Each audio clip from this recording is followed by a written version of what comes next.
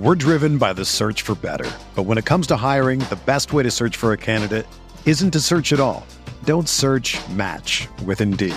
Indeed is your matching and hiring platform with over 350 million global monthly visitors, according to Indeed data, and a matching engine that helps you find quality candidates fast. Ditch the busy work. Use Indeed for scheduling, screening, and messaging so you can connect with candidates faster. Leveraging over 140 million qualifications and preferences every day, Indeed's matching engine is constantly learning from your preferences, so the more you use Indeed, the better it gets. Join more than 3.5 million businesses worldwide that use Indeed to hire great talent fast. And listeners of this show will get a $75 sponsored job credit to get your jobs more visibility at Indeed.com/Blue Wire. Just go to Indeed.com/Blue Wire right now and support our show by saying that you heard about Indeed on this podcast. That's Indeed.com/Blue Wire. Terms and conditions apply. Need to hire? You need Indeed. This podcast is sponsored by Liquid Death. Are you thirsty? Parched? Do you like dark and eerie, sinister names for your beverages? Then you'll love Liquid Death. Go to liquiddeath.com.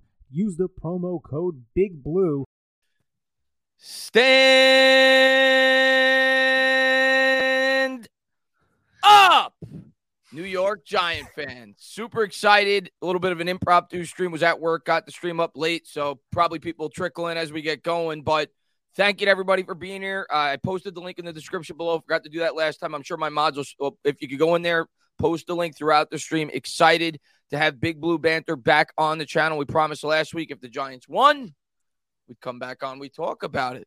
What's going on, boys? Doing well, Chris. Let me just start by saying this, though, Chris. I've heard a lot of your stand-ups. That wasn't my favorite, so I'm gonna try to amend that real quick. Look. It's Did I like redo it? Did I redo it? It's divisional week, and that one sounded like I've been a hard day at work. I lost my voice yesterday. We got to redo. Hold on. We got to redo it. All right, I was gonna take my own chance at it. I was gonna take my own crack. Go ahead, you do it. You do it. Stand up. There you go. That was good. Much better than me. That? Much better than me. Little pizzazz in the up. Well done. I like it. You didn't have the pause. You just went straight from the D to the up. Yeah. Just well done. I might have to integrate that into my stand-up. All right, good. What's going on, Nick? How you doing? I'm excellent. And Chris, I have to agree with Dan, though. Your stand-up was a little bit subpar. I'm glad Dan picked up the slack there. Good job, buddy. But it's all in good love. You've had some great stand-ups in your life. That wasn't your best stand-up, but I picked it up. You're not going to bat 1,000. You're a Mets fan, baseball fan.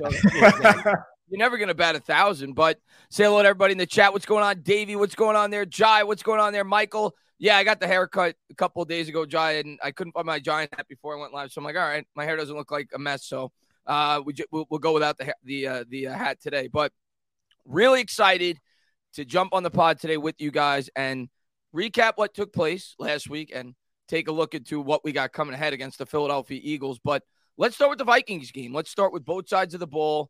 Just give me your takeaways, guys, of what you saw coming out of this game.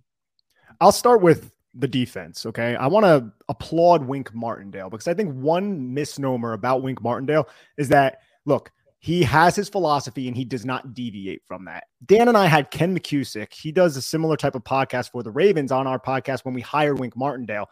And he said that was utter bullshit. And that's exactly the term that he used, that Wink Martindale doesn't deviate per game plan. And we saw that in this game, right? Like the Giants are a man coverage team at heart. They're a middle of the field closed team at heart. But against this Minnesota team, they ran quarters.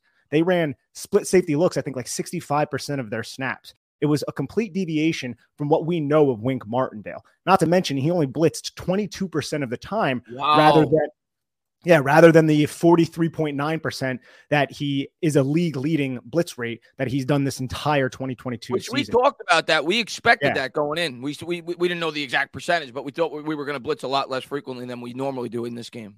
Oh, yeah. We saw just so much more soft zone shells, and it really stifled the passing attack, kind of put an umbrella over the Vikings' explosive nature and really contained Justin Jefferson, which I felt like was the biggest path to victory. So I just wanted to give Wink Martindale a round of applause for being pliable.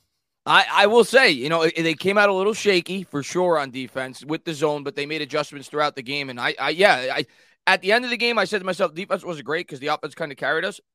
But when you really go back and think about it, the second half of that game, the defense actually played pretty good. And Dexter Lawrence was doing a damn good job in terms of getting interior pressure throughout basically the entirety of that game. Same thing with Leonard Williams, which we talked about. I mean, basically everything we said, I think, came to fruition. We said how they weren't going to blitz a whole lot. We talked about how, at least I did, and I think you guys agree with me, how TJ Hockenson was going to be featured in the passing game because we thought they would double Justin Jefferson. That happened. And we talked about how we thought Daniel Jones would do good. And, well, I would say he did a little bit better than good. Yeah, that's for sure. My big takeaways are on the offensive side of the ball. I want to start by saying it was music to my ears to just see this team come out in a game like this, a playoff game, everything on the line. And once they got that lead, they didn't just try to milk that lead. There were times earlier this season where I felt they got a little bit conservative lead. And I think a big reason for that is at that point, they didn't trust their offensive line and pass protection. They didn't really trust their pass game in general until they figured out basically a little bit in that Detroit game. And then later in that Washington game, they can actually lean on the pass. So now when they figured that out, they stayed aggressive. They stayed throwing on first down. They stayed trying to build a lead rather than milk a lead. And that was big for me. But I just love how they came out too on offense. It wasn't like a different game plan fully, but it was, look, we're going to lean on some of the things that we brought here. Brian Daboll brought those deep crossers that you saw earlier in the game with the Yankee concept, like back-to-back hits. They hit one to Slayton on the first drive, then right again, 47 yards on the second drive. Like, what did that do? Later in the game, you saw examples of plays where Minnesota was really dropping guys into coverage, and they were playing really far off the ball because early in the game, they got attacked vertically with those routes, and Slayton hit it twice, and that opened so much up for the rest of the game. It was so cool to watch this offense be such a vertically challenging pass game for really the first time all season. You could point to the first Minnesota game, and there were some elements of that, but there was even more in this game. And that was something they did against Green Bay way back in London. They hit those deep crossers. And then for a while, we didn't really see it again. And I was kind of like, well, maybe that was just game plan specific. But for this one, they knew, like, playoffs on the line, everything's on the line. Let's be aggressive with this. And they were so aggressive in this game. And I love to see it. Yeah, and the thing that really, I mean, first off, the motion was off the charts. I think Justin talked about it when I went on their podcast. I think they ran 32% of the time they ran motion. On the year, it's 16% on average. So they doubled their yearly average in terms of pre-snap motion. But the one thing that really stood out to me in this game more so than anything else from an offensive standpoint, these guys are running wide open. And I know, like, Minnesota's defense isn't great, but I think some of that also goes to the scheme and getting these guys open. And Daniel Jones, I mean, what more can you say about him? I mean, quick decisions, whether it be running the ball, throwing the ball, everything was on target. He was 25 of 34, but I think the Giants had 3 drops. You think about the Darius Slayton drop. He would have had 350, 360 yards had these guys held on the ball with 70 yards rushing and not even close to committing a turnover. Like, that was one of the best playoff performances I've ever seen. And it was his debut start. Like, an insane performance by Daniel Jones. Completely. An absolute insane performance by Daniel Jones. And to the point on the motion, a lot of that was a product of the Giants employing 21 personnel, which was a great addition to this offensive approach. And a lot of people have been calling for that, right? We want to see more Matt Breida on the field. And look how I would say diverse this rushing attack was with the 21 personnel package. It's something that the Giants kind of reserved for the playoffs, and it was a huge part of what they did in Minnesota. So using Matt Breida or Saquon Barkley in jet motion definitely helped that. But in terms of Daniel Jones, man, you're right. He was efficient. He was quick. He trusted his reads. And anytime he's confirmed man covered, what did he do? He ran. That is one of his biggest weapons. You have to lean on your legs. And I feel like this coaching staff is putting him in such a great position and put a lot of trust in him to do so. And that's why he's cranking out these 70+ yard rushing games. Like, he is a true dual threat quarterback right now. Yeah, he's become that for sure. He has. And I want to give a little credit and one more shout out to, I don't know who it is. Let's say Kafka or Daboll. It doesn't really matter at this point. I think they both work together. But, you know, when I'm listening to this week, I was listening to Greg Cosell and Fran Duffy on their Eagles podcast. And those, to me, Greg Cosell is the legit GOAT of game film analysis. Like, if I'm coming to anyone for game film stuff, I'm going to him. And Duffy's good as well. And I just love to hear them break down the brilliance of some of the 2 play calls they love. The first one that Nick, actually you called out even before I heard them call it out on the podcast. So shout out to you. The touchdown to Hodgins, that little pre-snap motion that they use, that, and then they have the corner who's on Hodgins and outside leverage. And it's like, all you have to do is run that skinny post, and a corner from outside leverage is not going to beat him to that point. It's an easy pitch and catch, and Jones just drives the football in touchdown. And then obviously the play that I love, the best play call I thought of the day, and we went over it on our podcast as well, which was the play where Saquon Barkley kind of leaks out over the middle of the field from inside, instead of kind of doing what he normally does, which is like run that flare, and then he kind of takes the defender out, and sometimes they throw the quick game. He comes out over the middle and runs that little out, and at that point, you have all the traffic working over the middle of the field with the other receivers. It's really impossible for that linebacker to stay with him. We know it's Saquon Barkley, and what does that lead to? Like a 26-yard gain. And they broke down both those two plays, the intricacies of both of them and the brilliance from play design standpoint of both of those plays. And it was just music to my ears, man, because we spent so much time last season talking about Jason Garrett's offense, and we're watching it on film, and there's just not enough intricacies to it. There's really none of that. Like, I didn't really hear anyone opine on the Giants and break down game film of the Giants and be like, well, you know what? Jason Garrett ran this really cool play here, and like, look at what happened with this player and the motion. It just really didn't happen at all for 2 straight years, and now we're getting it on such a consistent basis. It's great stuff. And the importance about that Barkley play, too, is they ran it to the trip side. So that means that you have 3 wide receivers crossing over the middle of the field. There's no way the linebacker is going to be able to match that. You have to push it, but all of those players are engaged with those receivers. It's just there's a simplicity to it, right, from a football standpoint, but it's also just so brilliant. And that's one of the things I love so much about that. Just create traffic and put that defender into a bind and allow Saquon Barkley to get into space. Because when Barkley's in space, bye-bye. The guy is fantastic. Dude, and I know he only had 9 carries, but he did a hell of a lot with those 9 carries, and he did a hell of a lot with the catches that he received as well. And the way that they used him, this was kind of the way that I envisioned that they would use him this year. Not that I thought he'd have 9 carries, but I thought they'd use him more like an Alvin Kamara type running back this year. And you've really started to see them do that now the last 3-4 weeks of the regular season. He had 10 targets against Minnesota. I think the first time they played, I think he had 8 targets against the Colts. And this game, obviously, he was heavily utilized. But the more important thing, I think we talked about this last time, his average yards per catch was significantly higher than it was in the previous weeks when we talked about how he was only averaging 5 or 6 yards a catch. He averaged almost 12 yards a catch in this game. He had 5 catches, I think, for 60 yards. I think he averaged about 12 yards a catch, so he was making big plays in the passing game. Yep. He was. And I honestly, man, looking at Ed Donatel, I don't know what he was doing, the defensive coordinator for the Minnesota Vikings. It was like Mike Kafka was toying with him the entire game. And I think that's another reason why we saw so much success from Saquon Barkley, is because there were no real adjustments to stop Saquon Barkley getting out of the flat and getting like changing things up. Like they would sometimes put Harrison Smith on him in man coverage, dropping down near the line of scrimmage, but Kafka would just change what he was doing. And that was the one play that Dan was highlighting, where instead of flaring out to the flat, he goes through the line of scrimmage, and now he's isolated against Jordan Hicks to the 3 wide receiver side. But I don't know, man, there were so many coverage busts in that game. And I'm just so glad that Daniel Jones is such a quick processor now that he was able to exploit that.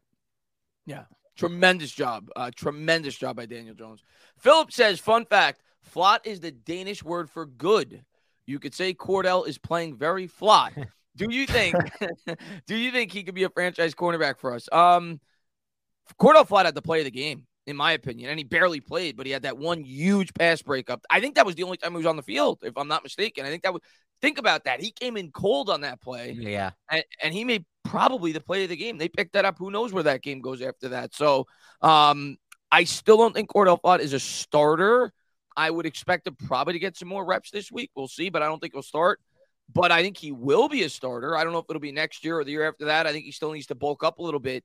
But I'm a big fan of Flott. I think Flott's going to eventually become a starter for this football team, whether that be on, in the slot or on the outside. Yeah, I'm just going to stick with. Yeah, you go, buddy. I'm just going to stick with my pre-draft evaluation on him. And I remember when he was picked, I was super thrilled about it. Everyone's like, what the hell? Why? And I was pretty much the only one thrilled about it. And a lot of it was Nick and I did a little bit of a review on not only him, but Stingley. And he played across from Stingley. Sometimes he played in the slot a lot there at LSU. And it was all just traits based for me. And I think that's what it was for Joe Schoen too. He looked at a player who is basically a ball of clay that he can mold at a very young age. Because what did he enter this draft at 21 years 20. old? Cordell Flott? 20. We drafted him. So, yeah, 20 years old, great length. And one thing that you saw in the first, I believe it was, I'm not sure if it was the first Minnesota game, was that the one where he had the interception that they ruled an incomplete pass, where he drove on that pass? Yeah, the first Minnesota game. That was always the trait that I loved the most of him. When I watched him on film, I thought he did a really good job of click and close. And that's something you saw there. That's also something you saw in that play that you talked about, the play of the game, one of the unheralded plays. Like he got in there, he closed, and he got his hand in there. And maybe he didn't get a PBU. I don't know.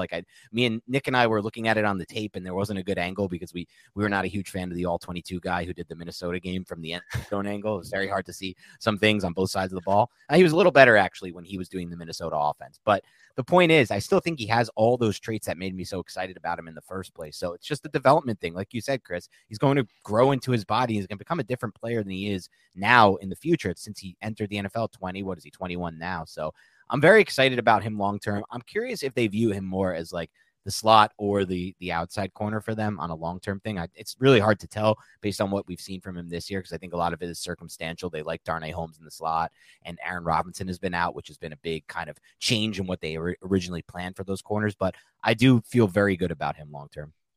Yeah, I think he's definitely going to be a contributor. Dane Belton actually made a nice play in this game, too. He had the tackle on that last drive, too. Love that play.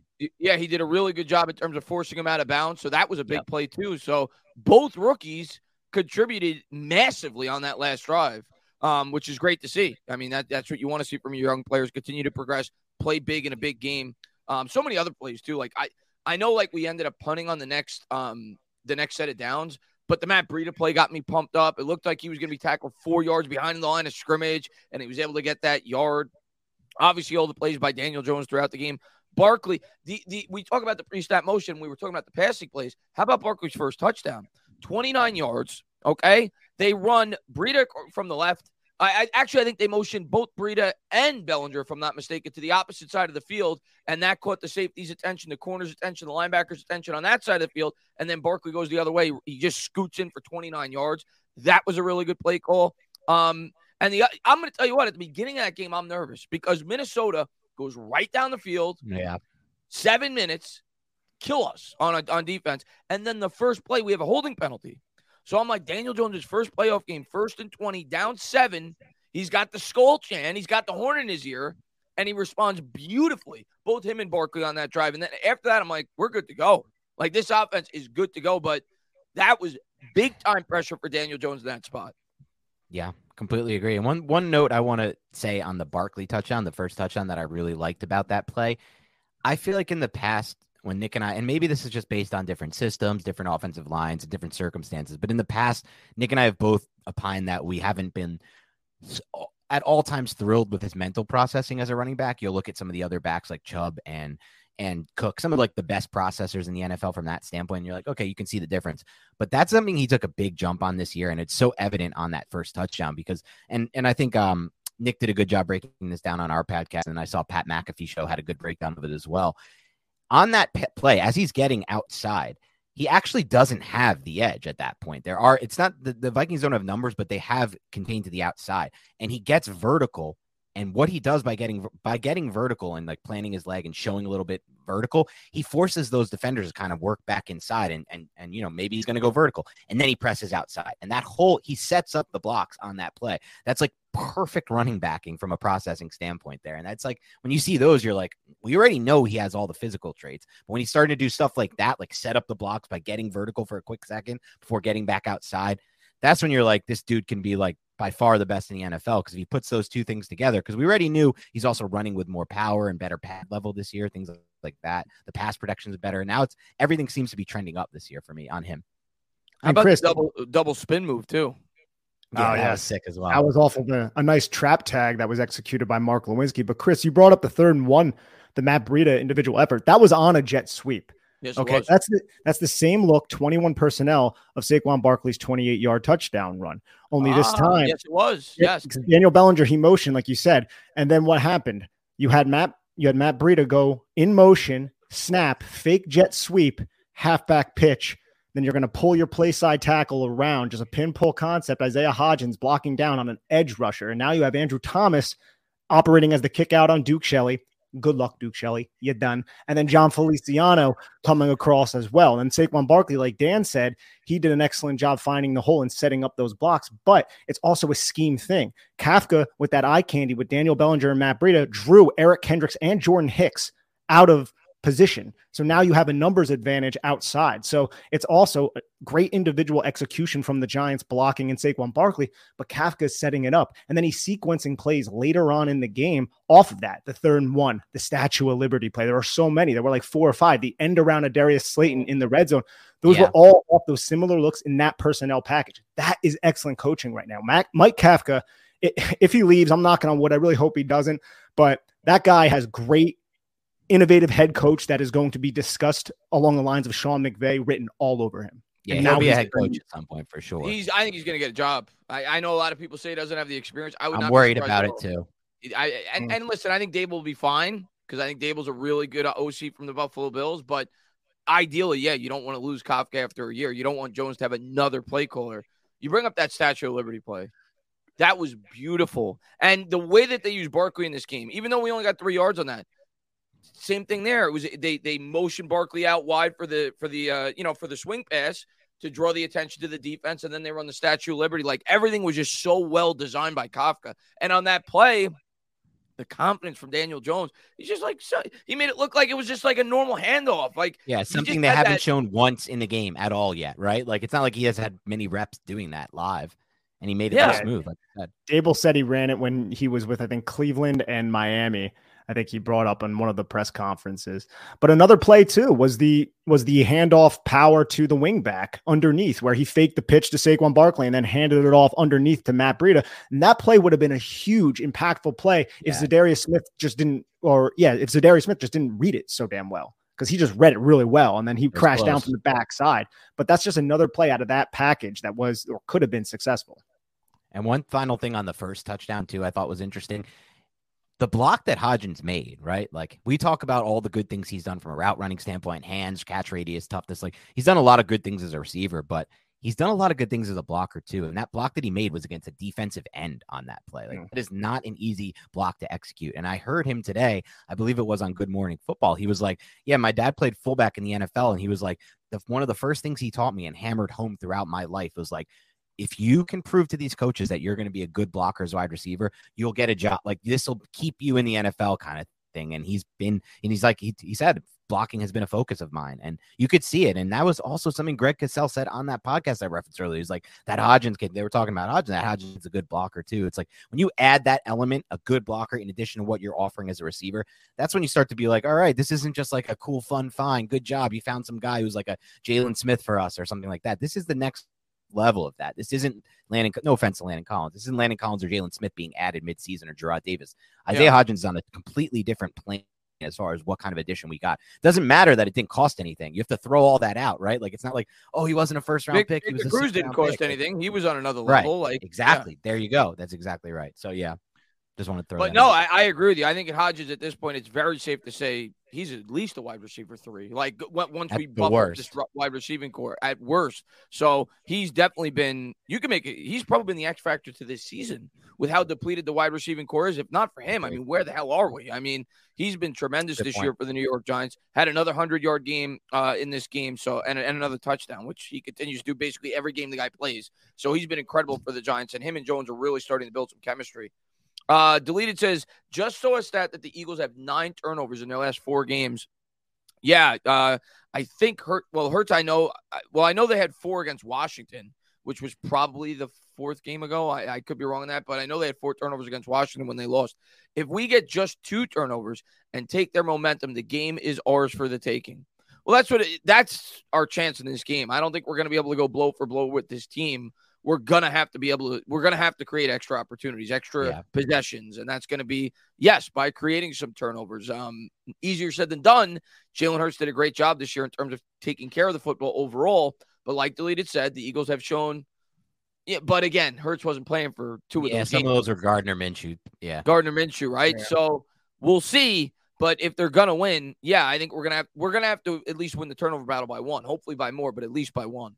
And that Washington game was week 10. Yeah, go ahead, Nick. Sorry. Oh, that was a while ago. Yeah, it was a little bit ago. They had 4 turnovers. What, Nick? What was week 10? Washington game where they had the 4 turnovers in the game. That was week 10. But you're right. Turning the football over, and I also think really important, is forcing those field goals when they're down in the red area like the Giants did in week 18. Yeah, for sure. For sure. And it's a different system, obviously. That was Patrick Graham. But last year, the Giants, and they didn't have A.J. Brown. I understand all those things. But last year, the Giants had a really good game plan against Hurts, and they did a great job. And there was even a situation where they had like a single high safety look, which they run a lot more of this year, cover 1. And by the way, I think we're going to get back to seeing a lot of cover 1 in this game from Wink Martindale, a lot of like more pressure packages, guys on the line of scrimmage, 1 safety in the middle of the field, just because of the different matchup here. And look, it's not like you can focus in on Jefferson. You got 2 guys on the outside now, Smith and Brown, but He had a great play, McKinney, out of one of those looks where he intercepted Jalen Hurts around the midfield. Jalen Hurts thought he had a go ball, and McKinney beat him. That was an offensive pass interference, by the way. On that play, which one are you talking? I'm talking about maybe I'm talking about another play. There was a play where McKinney was going to have an interception, and he got they didn't call it. It should have been an offensive pass interference. Is that against Justin Jefferson? Yeah, it was against Jefferson. It was against Jefferson. I'm talking about last season when the Giants beat the Eagles. I'm sorry. I'm sorry. Yeah, no worries. But I'm saying, I know it's a different system, Patrick Graham, different personnel, but they beat him like 13-7. They shut down Jalen Hurts, and McKinney had a really good interception from that single high look where he picked him off at midfield. And that was one where, like, that would, when I'm thinking about could the Giants win this game, it's one of those kind of plays could be the difference. I mean, listen, I think if we're gonna win, I think it's gonna come down to Dexter Lawrence getting pressure on the quarterback and forcing Jalen Hurts to make a mistake. That's what I think it's gonna come down to, which is much easier said than done because Kelce is a monster. It's the one tough matchup for Lawrence literally all year. Everyone else he's dominated. I watched that. I rewatched that tape recently. Yeah. And I'll say this, Kelce's amazing, right? And even one-on-one, he can win some of those reps against Dexter Lawrence. But there were so many sets of eyes on Dexter Lawrence in that game. There was guard, center help. A lot of times he was double teamed because opposite of Dexter Lawrence in that game was Henry Mondu and Ryder Anderson because Leonard Williams did not play. So that is the X factor. Leonard Williams being active and Leonard Williams feasting on one-on-one matchups, which can hopefully free up Dexter Lawrence. But I do think that's another reason why we might see 7 guys crowding the line of scrimmage. It's going to be risky and it's not going to be all the time. But when you do that, that forces one-on-one matchups. And I think Dexter Lawrence can get the best of somebody, even as talented and as skilled as Jason Kelce here and there, just because they're both high-level elite players. But Leonard Williams, that is such a big addition to that defensive line and the Giants' chances to winning. You know who else didn't play in that game? Adore Jackson. And McKinney, right? And McKinney. Yeah, so that's a big deal. I mean, you could argue that those are two of our 3 or 4 most important. The 3 guys we just mentioned, you could argue are 3 of our top 4 or 5 defensive players. And no offense to Julian Love or anything, but McKinney's not giving up that same touchdown that Julian Love gave up in that game to Devontae Smith on that third down call. And that really was the difference in that game. I'm not saying it was the difference like, oh my God, the Giants would have won the game. It doesn't happen, but it opened up and blew open that game and changed the whole really feel for that entire game. Yeah. I think we're going to play a close game. I'm really interested to get your guys' take throughout the stream, but I think it's going to be a close game. I know a lot of Eagles fans may not think that. Maybe some Giants fans don't think that. I'm pretty confident going into this game that it's going to be at least close. And we'll talk about it. Ayub says, he hates Daniel Jones. Did I miss the DJ Gawk session? Oh, we already gawk, but I'm sure we're going to gawk throughout the stream because he's earned the gawk. So, Ayub, man, thanks for being here, buddy. How could you not gawk over Daniel Jones the way that he's played this year, specifically over the last 4 or 5 games? He's been terrific. Let's see what we got. Gavin says, can we name one big game Jalen Hurts has won? No. That's a good question. Not yet. Just he doesn't have a playoff. Minnesota. I wouldn't call that a big game, but they blew out the Vikings. And it was early in the year, too. Yeah. I mean, like this entire season, he only has 1 loss this year, and that was the Washington. Oh, he's been incredible this year. Yeah, he's like, I don't want to sell Jalen Hurts short, but he doesn't have a playoff win. The Giants quarterback does have a playoff win. But I'm not going into this thinking that Jalen Hurts is going to be a liability, but I do think you need to get pressure on him, and I do think you need to hit him. And I'm very curious. I know he's not on the injury report right now, but how healthy is he? Right? Like that shoulder, he takes one big pop. That thing, it could get re-injured. It could be sore, and it could deter him from running. So that's going to be a big storyline heading into this game. People listening may think I'm being like too cruel and too violent. If I'm Wink Martindale, I'm going after that shoulder. I'm not saying I'm trying to hurt the guy, but I'm trying to make him feel where he's been hurt. I'm saying hit this guy hard and try to disrupt him in this football game. That's football right there. It's a very physical, it's a very violent game. You got to take advantage of what you can. Everybody always like, oh, is that like Bounty Gate? It's like, no, it's not Bounty Gate. It's just freaking football. Like, even if he didn't have a shoulder injury, guess what you're going to want to do? Especially for someone who takes the liberties to rush so much. You're going to freaking hit him. So that's going to be top-notch number 1 on the Giants list right there. Yeah, you got to try. You got to try to get him off his game for sure. I think the Giants are going to do it. I think they're going to at least try to do it. I think they're going to blitz early on and try to rough him up a little bit and see how he responds. Mm-hmm. Albin says the game comes down to who's going to win in the trenches. If we can't block their defensive line, and if we can't get the Hurts, it will be a long day. Of course. Let me ask you guys, if you were Wink going into this game, because this is a different animal. With Cousins, he's a pocket passer. He's not a guy that's going to beat you with his legs. He's not really going to improvise. You more so worried about Jefferson, and and the playmakers, Hawkins, and so on and so forth. But Hurts is a playmaker in himself. So, and he's got two dominant wide receivers on the outside. So, how would you go about defending this Eagles offense if you were Wink Martindale? You can go first, Nick.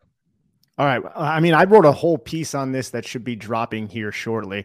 I think you need to be flexible. I think you need to change your coverages up on the back end. I don't think it should be a situation where you're doing one thing, because it's a very difficult assignment to defend, to go up against this offense. Because like Dan mentioned earlier, you have A.J. Brown. That's your Justin Jefferson, if you will.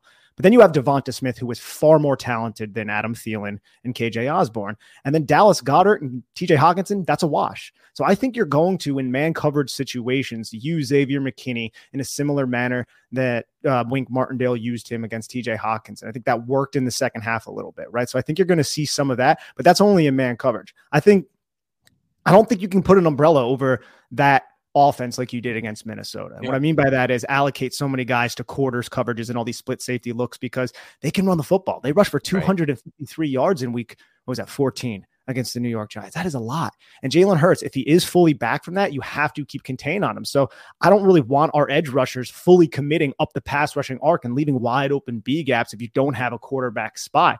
So it's going to be difficult. My main thing is just be flexible and change things up. But I'm okay with you loading up the line of scrimmage sometimes. I'm okay with you playing quarters as well sometimes. I think Adoree Jackson should be on A.J. Brown when you're in man coverage. I think that should be the assignment. And maybe you can have that buzz defender in cover one who also helped out Adoree Jackson with Justin Jefferson, help out whoever is on Devonta Smith. I think you're going to have a lot that you need to ask from Fabian Moreau. I'm a little bit nervous about that against Devonta Smith, but I also think Nick McLeod and Cordell Flott are players that you can rely on if Fabian Moreau is struggling. So I wouldn't even be hesitant to not use those guys if Fabian Moreau is struggling. I just think you need to adjust every single play, which is something that we know this coaching staff does. Like they talked about halftime adjustments. Like we don't make halftime adjustments. We make adjustments per play. And that's, Dan, we go through the film on both sides of the football every week. That couldn't be the most true thing that you've ever heard, right? So just be very flexible. It's so true. Yeah, that's been the greatest thing about this coaching staff. I look at this matchup and I'm thinking in my head, one of the things the Eagles have been able to do so well in the passing game is that a lot of what they've been able to create has been on the outside, not over the middle of the field, which makes them so hard to defend. It's much easier to defend a team that's winning in the passing game over the middle of the field than the outside. So I almost think back to, and I'm curious to get your take on it. I haven't brought this up to you, Nick, and I'm curious to get both of your takes on this. I think back to the Bears game way earlier in the season, and Wink Martindale's plan against the Bears in that game.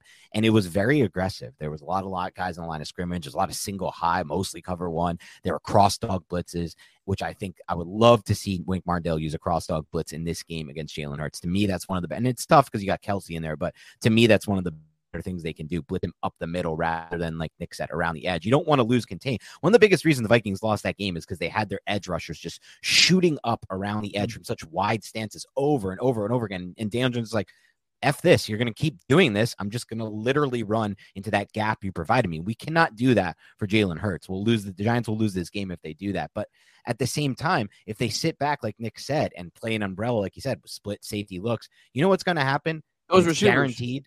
Yeah. What'd you say? Those receivers will tear us apart.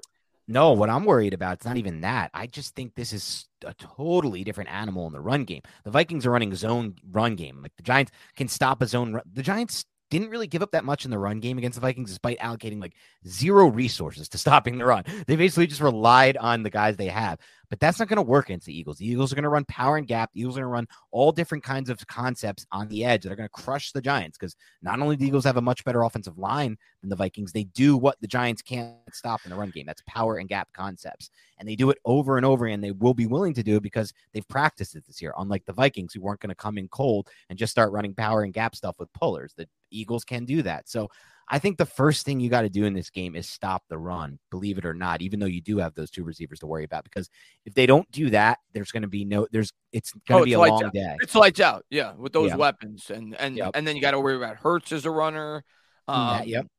It's going to be interesting to see what they try to do in terms of how, because it is a multifaceted defense. And if you dedicate so much attention to the wide receivers and the weapons, that's going to leave wide open running lanes for Jalen Hurts, which is why it's going to be so imperative, like you said, for them to set the edge, not overcommit. And I think the most important thing is interior pressure. Interior pressure. Get Jalen Hurts off his game, but you have to, like you said, you have to set the edge, because if Kayvon Thibodeau overcommits, much like you said the Vikings did, he's just going to run right through that hole, and he's going to pick up those 10 yards and just keep trucking down the field. So we have to stay disciplined. And I think the key, much like I said last week, is Leonard Williams and Dexter Lawrence. Those two guys have to find a way to win the battle against that interior front of the Philadelphia Eagles. That's our best chance to be able to hold them in check in this football game. Definitely. And I think we're going to, like, we know the Giants want to use quarter personnel, right? And they're going to use quarter, which means 7 or more defensive backs. But it's not going to be the same type of, I think, defensive packages that we saw against Minnesota, for example. The Minnesota Vikings will come out in 12 personnel. That means there's 2 tight ends. It's typically a beefier type of running-oriented package on offense. The Giants would not respond with base. They would come out in their nickel sub package still, because Wink Martindale wants to use his nickel. He wants more speed on the field. I think the Eagles, man, they're going to come out in 12, and the Giants might, I think, depending on the down and distance, still match with their base personnel. So I think in order for the Giants to really get their quarter personnel package and their dime and their dollar personnel packages out there, they need to really stop the Eagles on first down, not give up too many big plays on first down. Because if you can get the Eagles behind script, then you can get your desired personnel on the football field. Because the only time the Giants ever went to base against the Minnesota Vikings was when they came out with a fullback, 21 personnel.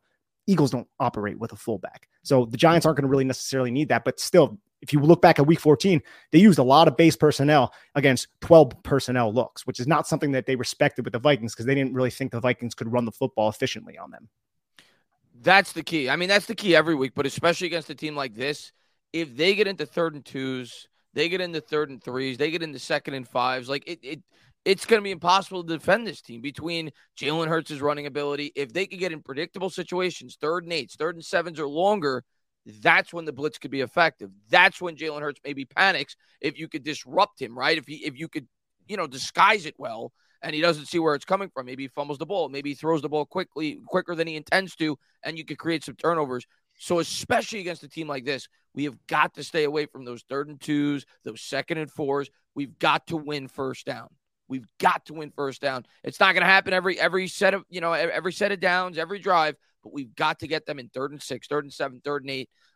That's our chance, I think, to win this football game. If they're getting 7 yards at a chunk on first down, we're going to be in a world of hurt.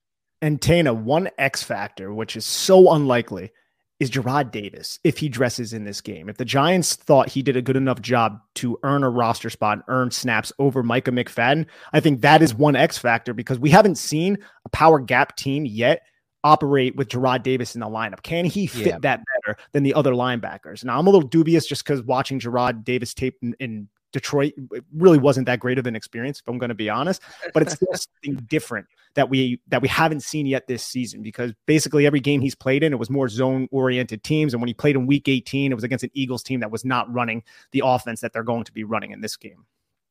And I think one thing that could benefit the Giants, to be honest, just from watching enough Eagles this year, is just, I want to call it coaching hubris from Sirianni, because there is going to be opportunities for him to run the ball. And he is not, they've been a very pass heavy team and a pass first team. That's kind of been his MO always as a coach. And that could help the Giants in this game. Like, there was that stretch last year toward the end of the season where they were run heavy, but not since they've gotten AJ Brown. It's changed. And I almost feel like, to me, it's like, yes, you have AJ Brown and Devontae Smith, but I feel more confident when the Eagles are going to be passing the ball than when they're going to run the ball, because I don't know if you can even commit enough resources as the Giants, or the better, bring your base personnel, whatever it is, to stop their run. I don't think the Giants have an answer to stop the Eagles. I agree with you. Until they upgrade the personnel at linebacker, they won't be able to stop any of these power gap teams that have good offensive linemen that can run block. So when they pass, it's almost like a win for the Giants to me. And that's so counterintuitive to what I believe about football in general. I believe you pass to open up the run, not the opposite way around. But in this matchup, I don't see an answer for the Giants' run defense. So I'm just hoping they throw the ball in spots where they could run the ball. I agree with you. I want them to get past that, because that gives us the opportunity to potentially create turnovers. That's our best shot to win this game. And we've, like you said, we've struggled against teams similar to this. You think about the Jaguars. I think they kind of run That's the type of run scheme you're talking about as well. Travis Etienne breaks that big. Like, we've struggled against teams like this year. So, I agree with you. I want them. I'm inviting them to throw the football. Please throw the football. And if you beat us with your guys, you beat us with your guys. Marco says, imagine we play the Super Bowl last play. Shep, I don't think he can. I mean, he's obviously hurt, but even if he was, I think he's out for the year, so he can't. But maybe he's back next year. That'd be cool. And I hope he is. I hope he's back on a vet minimum. I think he's a guy that's well respected in the locker room, and I love Shep. It's just unfortunately the guy's always hurt. I really hope he's back next year, and I think he will be, actually. Yeah, on a vet min. I agree with you. Hester says, saw Warner's new vid on DJ. I know top quarterbacks miss the layup passes too, but make up for it with great throws, runs. You guys watch it. Does it change your mind about DJ? I have not watched it. I haven't seen it, no. No, I haven't seen it either. And Hester, what do you mean by does it change your mind about DJ? In what manner? Yeah, DJ which way does it? Yeah. Which way is it going? Is he praising him in the video, or is it the opposite? We don't know because we haven't seen the video. Not praise DJ off that performance. Well, Warner has been very harsh on Daniel. I know Jones. he has. Yeah, and I'll also say, and I think Daniel Jones, I'm very happy with him.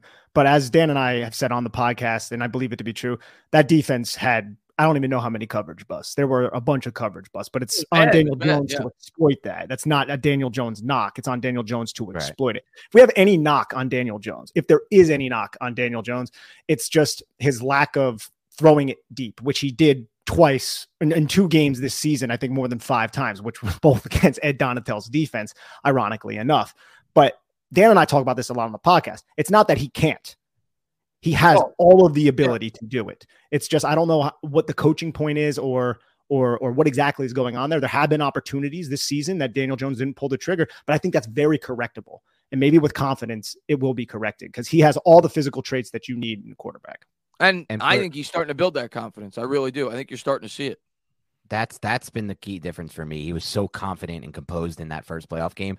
And I think for Nick and I, and this goes against this is a bit contrarian to what most people think.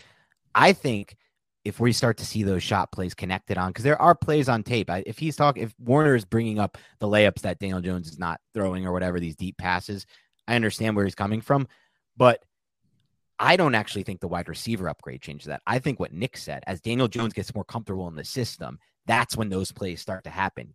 It's not a receiver issue. Those guys have been open on these routes. It's not like, oh my God, if we just had a receiver and if he just had confidence in his receiver, it's more so what we don't know. What Nick said, is it a coaching point, right?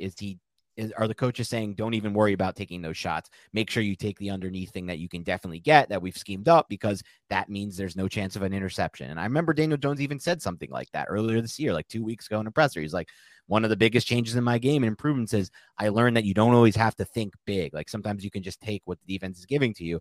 And that's been a great reason why the Giants have found a lot of success too. So if that's what he's talking about, Warner, I don't know, but maybe that's something that we can see with more time. And I think something interesting that I wanted to bring up about Daniel Jones and just a lot of what people criticize or whatever about him not making these throws.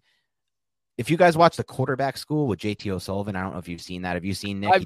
I didn't see it recently, but I have watched it before. Yeah. He's good. He did a Daniel Jones video today, and I thought he did. One thing that stood out about that video that really is like percolating in my mind is because he played the quarterback position. That's why there was a play late in the game, or not even late in the game. At some point, you guys might remember, I think it was like a 3rd and 1 or a 3rd and 2 where Jones dropped back and then he ran around to the right and picked up the first down with his legs. On that play, Isaiah Hodgins was wide open on the left side, on the other side. And Nick and I, when we broke the film, like, oh, look, Isaiah Hodgins was wide open. He didn't see it. He didn't throw it. But JT O'Sullivan, the way he described that as bad luck. And that was really interesting to me. It wasn't bad read or he should have processed or he shouldn't have. He said bad luck. He's like, the luck factor is this quick game and he's looking right from the start. It's kind of just bad luck that this receiver got open on the left side rather than the right side. If he's open on the right side where Daniel Jones takes the look. That's his read. Yeah. That's the read, and he's going to see it, and he's going to throw it. But instead, he sees what he doesn't like on the right side, and he knows he can get it with his legs. So I think a lot of the time when you see these receivers open, we just don't really fully know if it's bad luck, as JT O'Sullivan said on that play, a guy who's played the quarterback position, or if it's, bad read or misread. That's the thing I can't stand when I'm not saying you, because I think you do both you guys do a great job with film breakdowns. But that's the thing I can't stand sometimes when I'll go on Twitter and I see people do these film breakdowns.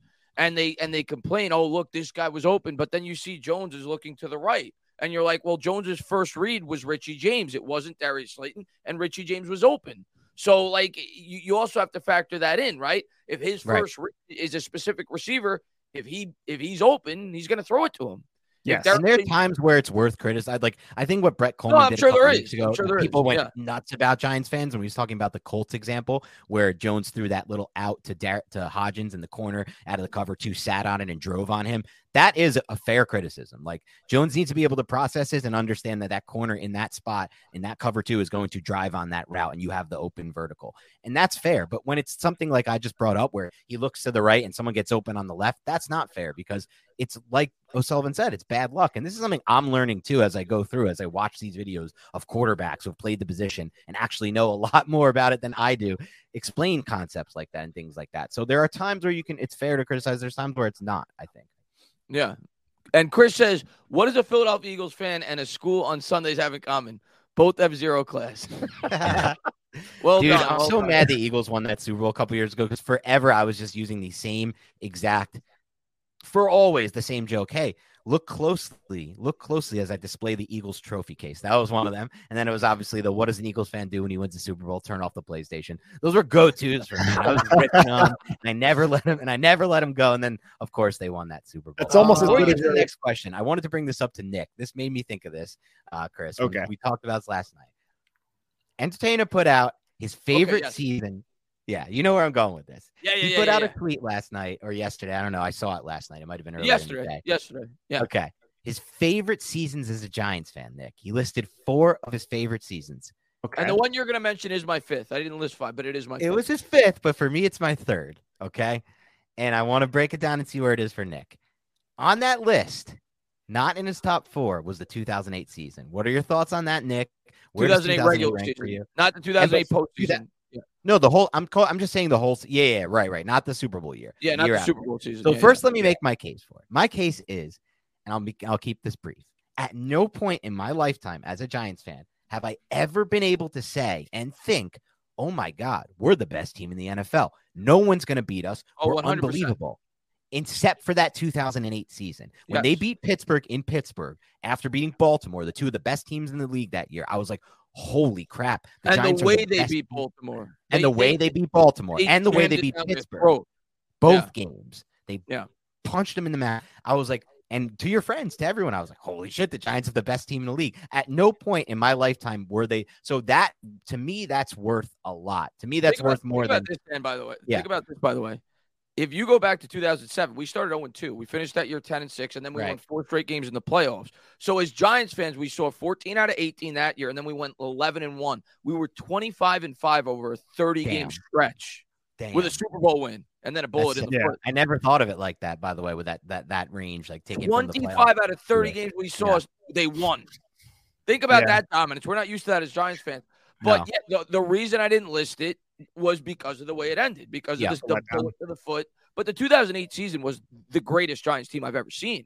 They were top 5 on both sides of the ball. They had the best offensive line in football. I think the offensive line that year was the MVP of the football team. That's how good they were. How they were really dominating the line of scrimmage. But in terms of what I enjoyed, 2007, that's number 1 for me. Knocking off the undefeated Patriots. For my first Super Bowl, you always love your first. And just the method in which they did it. 11, obviously, incredible. Same thing, similar run. That was kind of Eli. The first one was Strahan's Super Bowl. The second one was Eli's Super Bowl. That was the Super Bowl that cemented Eli as a Hall of Famer. My third was 2000.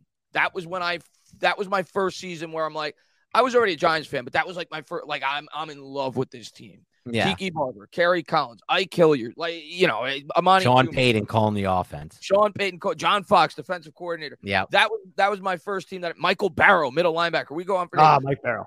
Greg Camella. That was my first Giants team that I fell in love with. So that's 3 for me. And then I listed this one as 4. And I said in the tweet that if they won the Super Bowl, which we have a long ways to go, they would be my number 1 Giants team of all time. And the reason I say that, there's factors.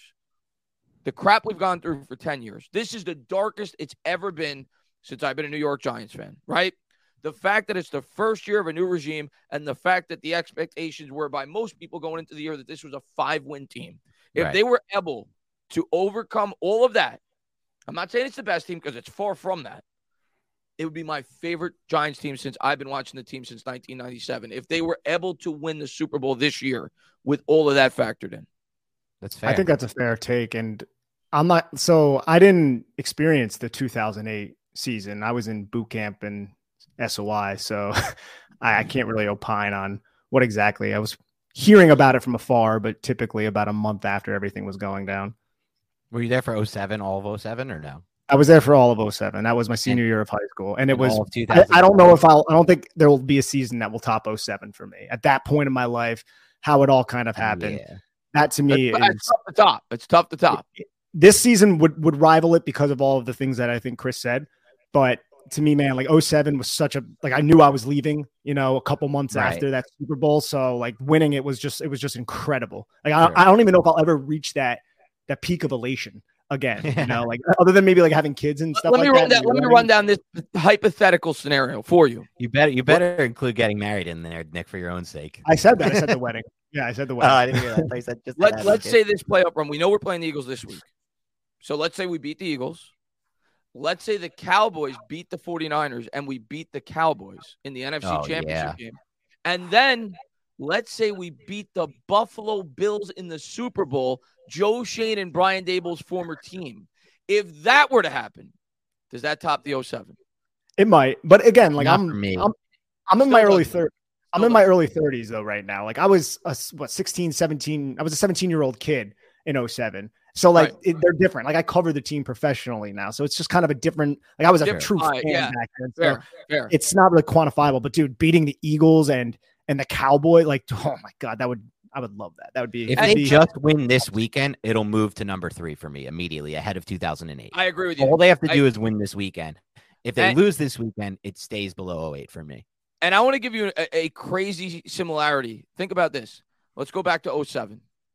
2007, New York Giants are playing the Dallas Cowboys in the divisional round. Dallas Cowboys were the number 1 seed. Mm-hmm. Dallas Cowboys swept the New York Giants in the regular season. Dallas Cowboys were a 7.5-point favorite. Philadelphia Eagles, number 1 seed, swept the New York Giants in the regular season, 7.5-point favorite. Both on the road. We're driven by the search for better. But when it comes to hiring, the best way to search for a candidate isn't to search at all. Don't search, match with Indeed. Indeed is your matching and hiring platform with over 350 million global monthly visitors, according to Indeed data, and a matching engine that helps you find quality candidates fast. Ditch the busy work. Use Indeed for scheduling, screening, and messaging so you can connect with candidates faster.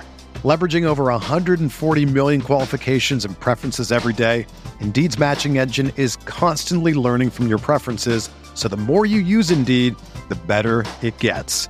Join more than 3.5 million businesses worldwide that use Indeed to hire great talent fast. And listeners of this show will get a $75 sponsored job credit to get your jobs more visibility at Indeed.com/Blue Wire. Just go to Indeed.com/Blue Wire right now and support our show by saying that you heard about Indeed on this podcast. That's Indeed.com/Blue Wire. Terms and conditions apply. Need to hire? You need Indeed.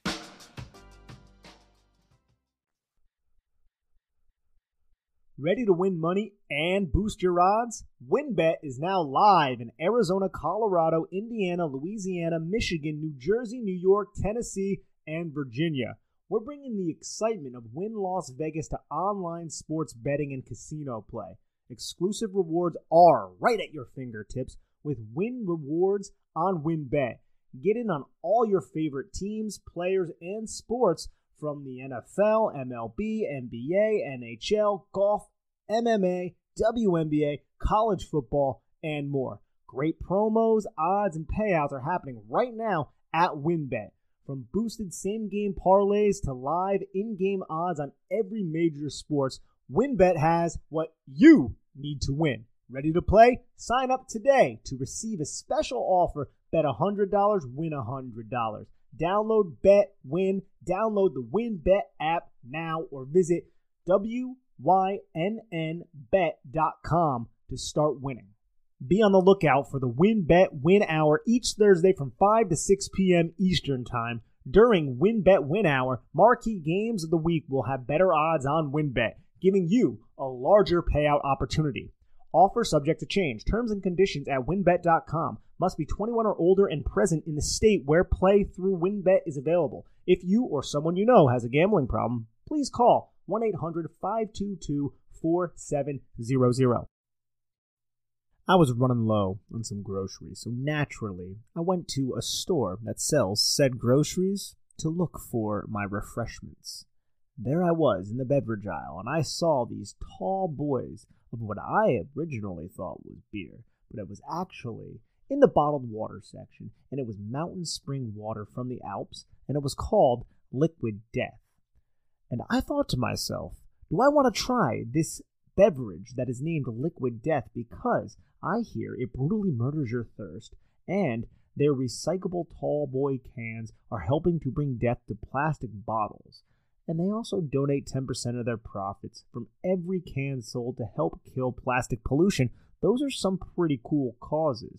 So I bought myself some Liquid Death, and I enjoyed it. I was parched, and then I drank it, so I was not. So if you want to try some of this Liquid Death, go get Liquid Death at your local Whole Foods Market, Target, and Stop and Shop stores, or find a Liquid Death retailer near you with their store locator tool at liquiddeath.com/bigblue. That's liquiddeath.com/bigblue.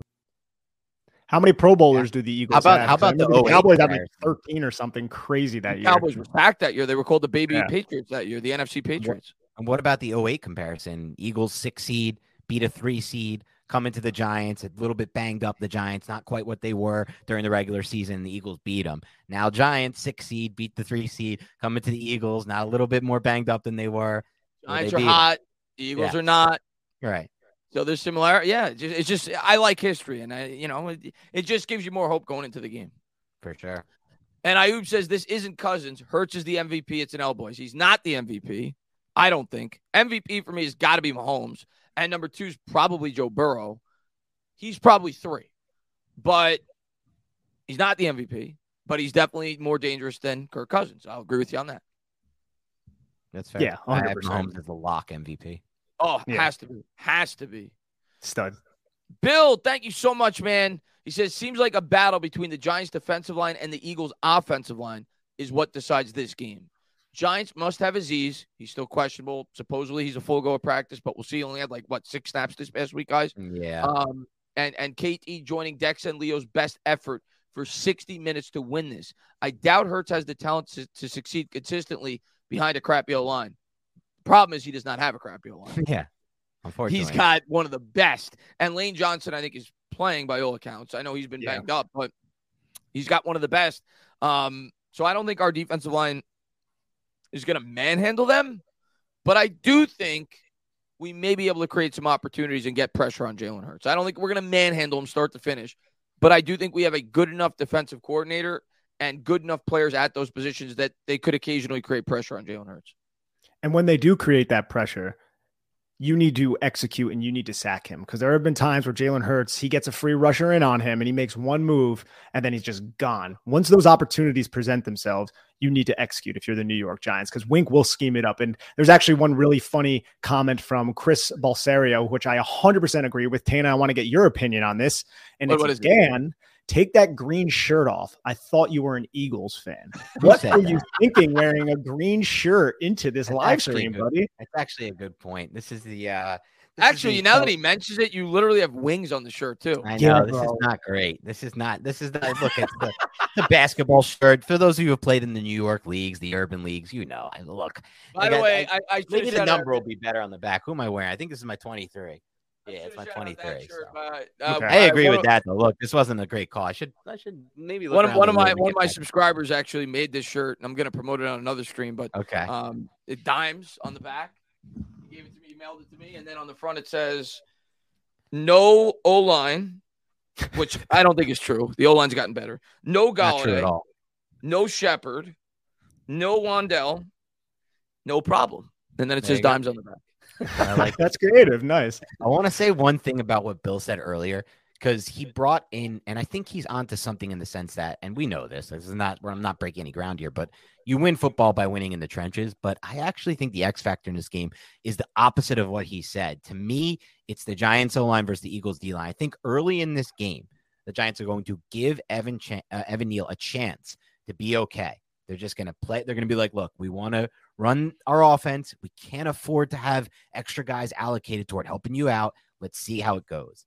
And that's the period of time that's going to decide this game. And that's going to be tough. It's going to, but that's the only way to win. They cannot afford to allocate resources to helping him if they want to run this offense. And so if during that time he checks out and he does a good job against like Hassan Reddick, who destroyed him in week 14, Hassan Reddick just made him his bitch, to be completely honest, unfortunately. If he does well against him in that time and whoever they put out there on the edge, they're going to mix it up. That's going to change the entire game because that means the Giants can run the offense they want to run. If not, and it's a liability and we're getting drives killed because of it, that's when I start to worry because then I'm like, all right, what are we even going to do? We're going to use a tight end to chip. We're going to do all these different things that impact what we want. Yeah, I agree with you. Do. If we have to go back to that offense we were running the first 5, 6 weeks, 7 weeks where we were running 2 tight end personnel to help block, yes, it gives your quarterback some time to throw, but it limits the guys that are going out to run routes. So it completely limits this offense. So I think the biggest reason why this offensive line has looked better is because of Daniel Jones.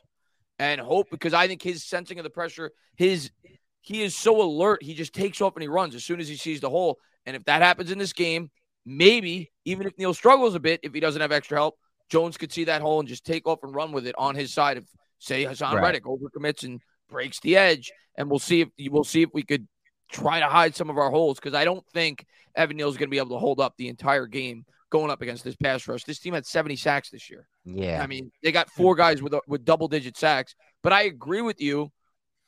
For the most part, they have to continue to do what they've done the last 4 or 5 weeks if they want an opportunity to win this football game. And Josh Sweat, I think, is going to be back. And Chris, I don't know, man. This is it's going to be interesting. I think something that you said, though, bro, is very true. And that's how much Daniel Jones has improved in the pocket, sensing the pressure. Like even the little subtleties of him stepping up, shifting to one side, and then obviously the more apparent things like him using his legs and evading the pocket and picking up first downs with his legs. That's all well and good. But just watching him maneuver in the pocket, I feel like it's almost night and day from what we've seen in previous years. And that's just a sense of comfortability because the line even within this year, he's gotten so much better.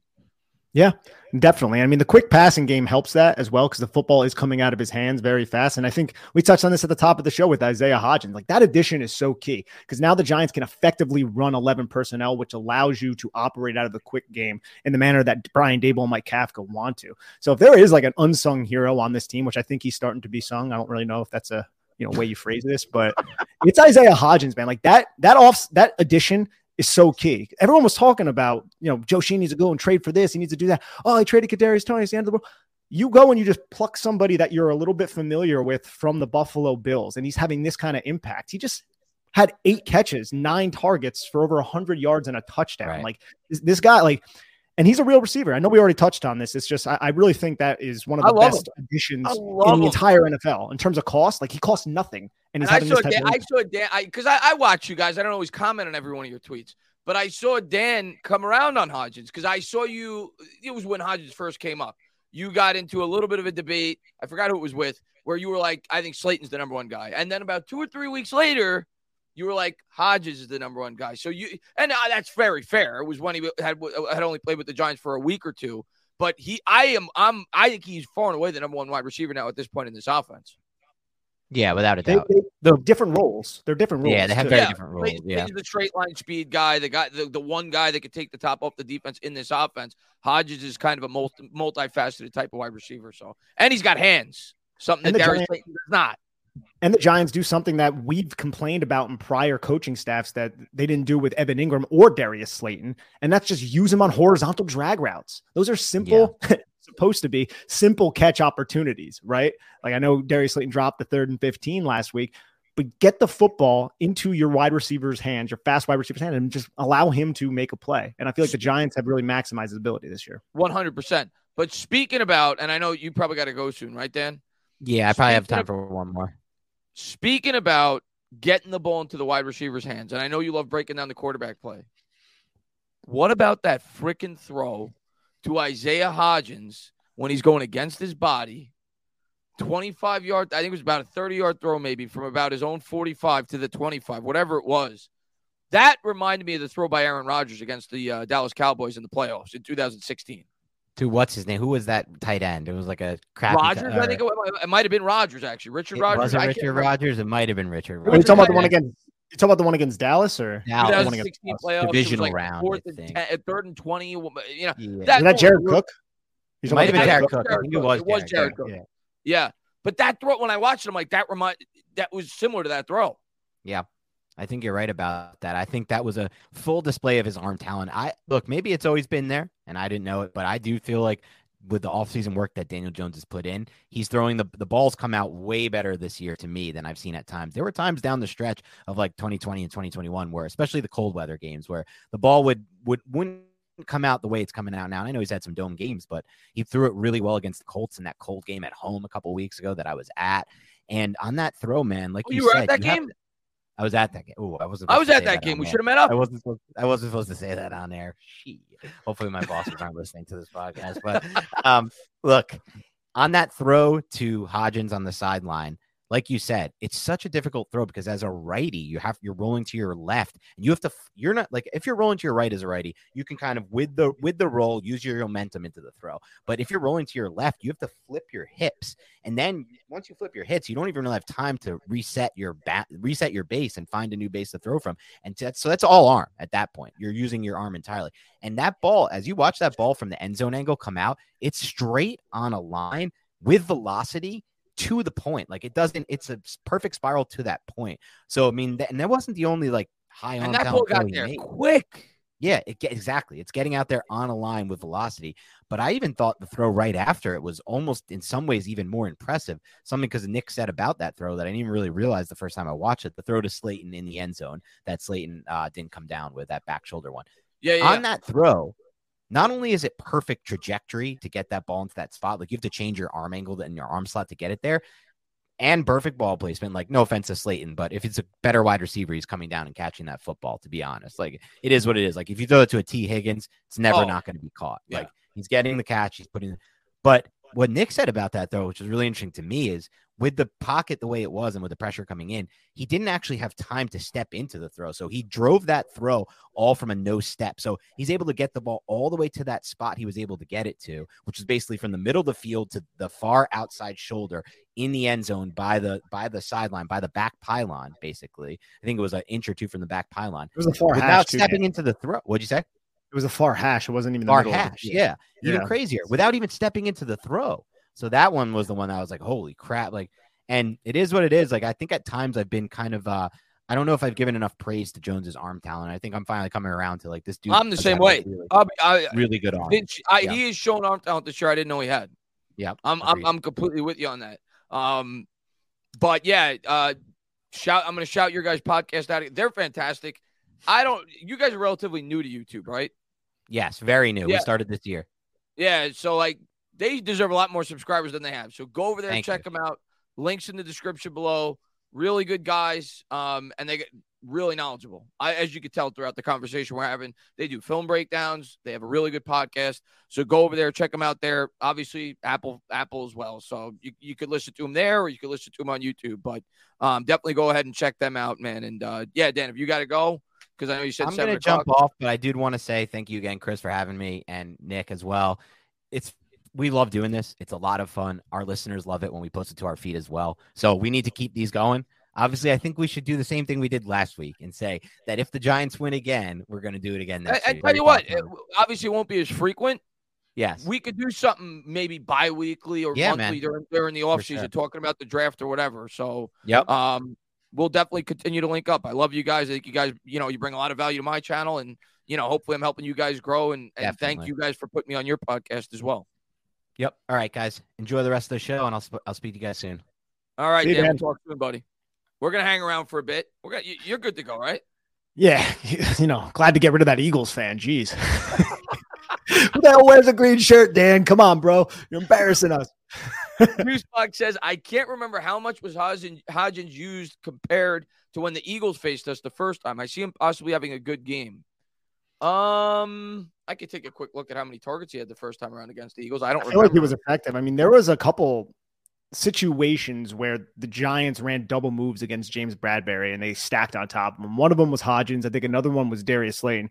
Like, there were some explosive plays to be had in that game that Jones didn't necessarily pull the trigger on. And Brian Daboll kind of referenced that after the game a little bit, not so many words. But if those situations arise now, the confidence and the way this offense is cooking and dialing up some deep shots that we saw early against the Minnesota Vikings, I think Daniel Jones pulls the trigger on it. And if that can happen, you can kind of shock Philadelphia. Like, if you take the air out of that building early, Chris, who knows what can happen?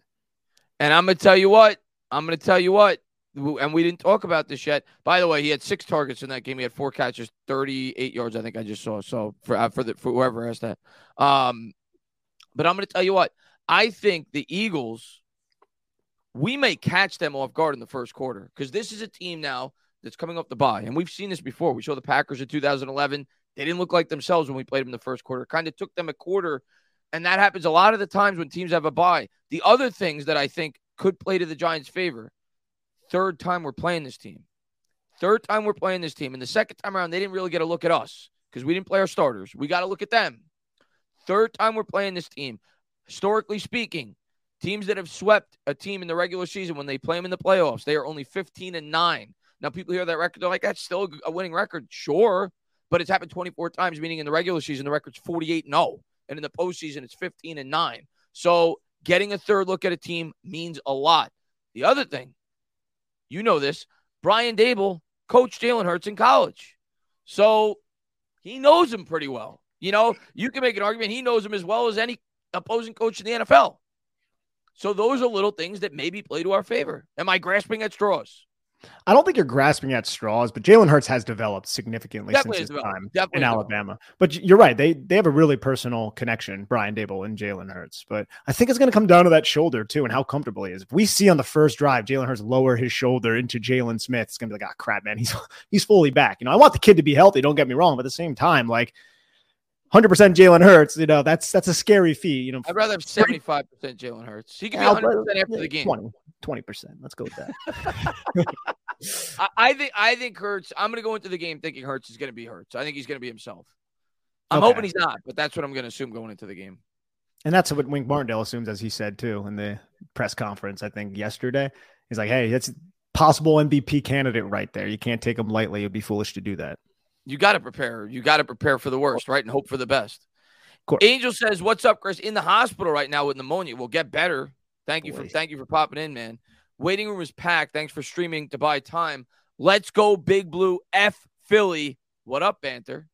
Yo, what's up, man? Hey, I hope you feel better. Pneumonia. That sounds like a trip. Hopefully the Giants give you some good medicine on Saturday night and they defeat those Philadelphia Eagles that you say F Philly. I like how you don't cuss. I don't like the Saturday. I wanted to play on Sunday. I don't like, but it is not playing at night. I guess is kind of cool, but I don't like the Saturday game. I'd rather I wish it was on Sunday. As do I. I mean, it kind of sucks for us. The Eagles had an entire break, and the Giants are playing with 6 days to rest. So it's a little bit of a condensed week. It's one disadvantage, I guess you can look into. Yeah, so advantage Eagles, but maybe, like I said, maybe they come out rusty because they had 2 weeks off. Definitely could. Ayub says we're not hot. We're 3-3-1 our last 7 games. All right. Is Ayub is he a Giant fan? He pretends he's. I'm going to tell you what Ayub is. Ayub is one of these fans that wants Daniel Jones gone at all costs. So he's a Giants fan, I suppose, that just hates Daniel Jones. So he wants the team to lose so we get a draft pick and we can take a quarterback. That's what he wanted all year. And it didn't happen. So sorry, Ayub. It doesn't matter what happens in this game. Daniel Jones coming back. Sorry to bust your bubble. But as far as the three, that's some Kimberly. Oh, go ahead. I didn't mean to cut you off. No, I was just going to say that's some Kimberly Martin stuff right there, Ayub. Yeah. But let's break down the 3-3-1. The last game we played all of our backups, okay, against the Eagles. So throw that away. So it's really 3-2-1. Okay. The Vikings game, we should have won on the road against a very good team, and we played very good in that game. So the team has been playing well. Okay. We put up 38 points against the Colts. Think about this. This New York Giants team is averaging 28 points over the last 3 games. They're averaging over 26 points, I think, over the last 5 games. And they've had back-to-back 30-point games with Daniel Jones starting at quarterback because he didn't play, obviously, the last game of the regular season against the Eagles. We haven't had an offensive performance where we put up 30 points since Pat Shurmur. We had a 30-point game with Judge, but we had a pick 6. So our last 2 games, which Jones has played, the offense has done something they haven't done since 2019 in back-to-back games. So we absolutely are playing our best football right now. I don't even think it's a debate. Do you? No, I don't. I think the Giants are easily playing their best football right now, just from an offensive standpoint, man. They have an arsenal that they're using, right? It's not just we're going to hand the football off to Saquon Barkley like it was against Houston or like it was early in the season where it was hand the ball off to Saquon Barkley, play action bootleg with Daniel Jones. Now they actually have a quick and efficient passing attack, and they can still run the football, which they're doing pretty damn well. So I'm really pleased with the way the offense is playing, and with these additions of Leonard Williams, Xavier McKinney, and Adoree Jackson back on defense, that could really help one of the weaker points of our team, which has been the defense all season. Hopefully it really helps the run defense, because that's, like Dan said at the top of the show, that's what I'm really worried about is the run defense, which is crazy because their passing attack is insane. But I agree. I'm more worried about them being able to jam the ball down our throat and dying by, 1,000 paper cuts. That's what I worry about, them just slowly, methodically driving down the field. Hurts killing us with his legs. Because of how bad we've been against the run this year. So I'm in complete agreement. I worry that I want Hurts to throw. Because I do think if you could force him to throw, he's going to make a mistake or two if you put him, if we could contain him from within the pocket. So we'll see. I think where I really worry about Hurts is when he's able to break containment, and then he has the option to either beat you with his legs or he gives his wide receivers more time to get open. And when you have those talented wide receivers like Devontae Smith and A.J. Brown, more often than not, you give them a couple of extra seconds. If Hurts is able to break containment, they're going to create a big play. So if we could keep him contained in the pocket, I do think we could have a decent day defensively, but that's much easier said than done. Of course. Rich Rodriguez says, 07, they won on my 19th birthday. I was happy for years. I'm still happy about 07. So am I. I still haven't gotten over 07. I never will. It was literally one of the best experiences of my life. That might sound pathetic, but it meant so much. I don't think that's pathetic at all. Like, that was This incredible. is the right channel for that kind of rhetoric. You're right. This is the right channel. And Fixed Deal Line says, you guys should call a game together next year. 100. I mean, I don't know if, I definitely have you on the channel to do a live game if you wanted to, if you guys are free. I know you guys probably, maybe you guys want to watch it so you can do your content, but if you guys are free, you want to come on live, you're always more than welcome. I'm open to that. That would be a lot of fun. Yeah. Did you see the watch party that Bobby and Justin did? Yeah, that was awesome, man. How cool did they have is like that? a whole bar rented out? Yeah, it's so cool, man. I'm so happy for them. They're doing it again this week, but obviously I do it on my channel. But I said next year we got to do something like that, because I saw, I'm like, I got to do that. That was awesome. They had like 300 people there. It just was so cheering cool on the Giants, man. It was motivating. Yeah, it was awesome. And behind the Fiend says, I think an advantage for the Giants is no secondary. Really respect how dangerous Hodgins is. He kind of reminds me of J.J. Stokes from back in the day. J.J. Stokes. I wanted the Giants to draft J.J. Stokes. Do you remember J.J. Stokes? I do. Yeah, that's a name from. He went to UCLA, if I recall. And I'm trying to remember what draft he was in. He was in the draft where we took Tyrone Wheatley.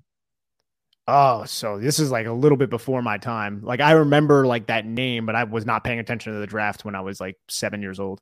Yeah, I think Stokes went the pick before us. I think we picked 12th, and the Niners picked 11th, if I recall, because I wanted Stokes. That's why I remember where we were picking, but he ended up going the pick before we went, and we ended up taking Tyrone Wheatley.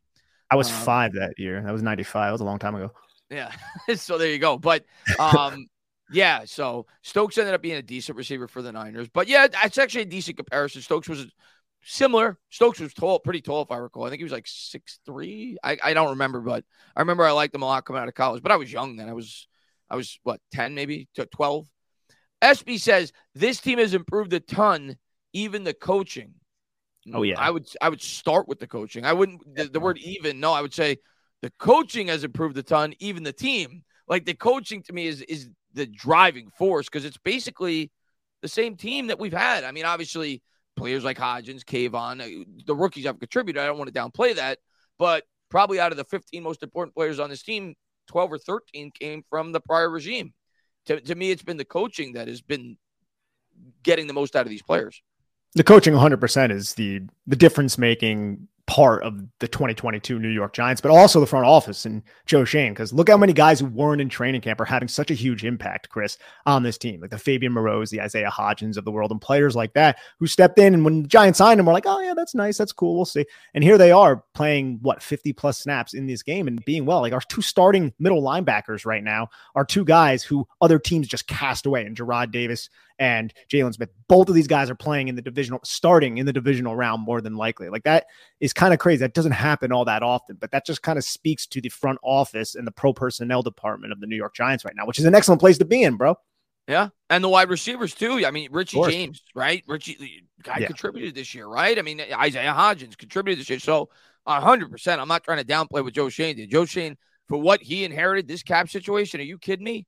Incredible job by Joe Schoen year one. Incredible. Chris, Dan and I talk about this sometimes. Think back to training camp. Put yourself back into August when we were talking about the New York Giants wide receiver position, right? Like we were talking about, okay, 11 personnel. Galladay, Tony, Wandale, who is going to be the fourth, Sterling Shepard. None of those guys are playing right now. It's nuts. And even guys like David Sills, he was that other name, and we're like, oh, David Sills, he's nice. He had a couple moments throughout the season. He's still an inactive player. You have a bunch of new faces here, and Darius Slayton, the guy who everyone buried. Everyone said he wasn't going to make the roster. And there was reason for that. He wasn't going to, by the way. If Colin Johnson stays healthy, he doesn't make the team.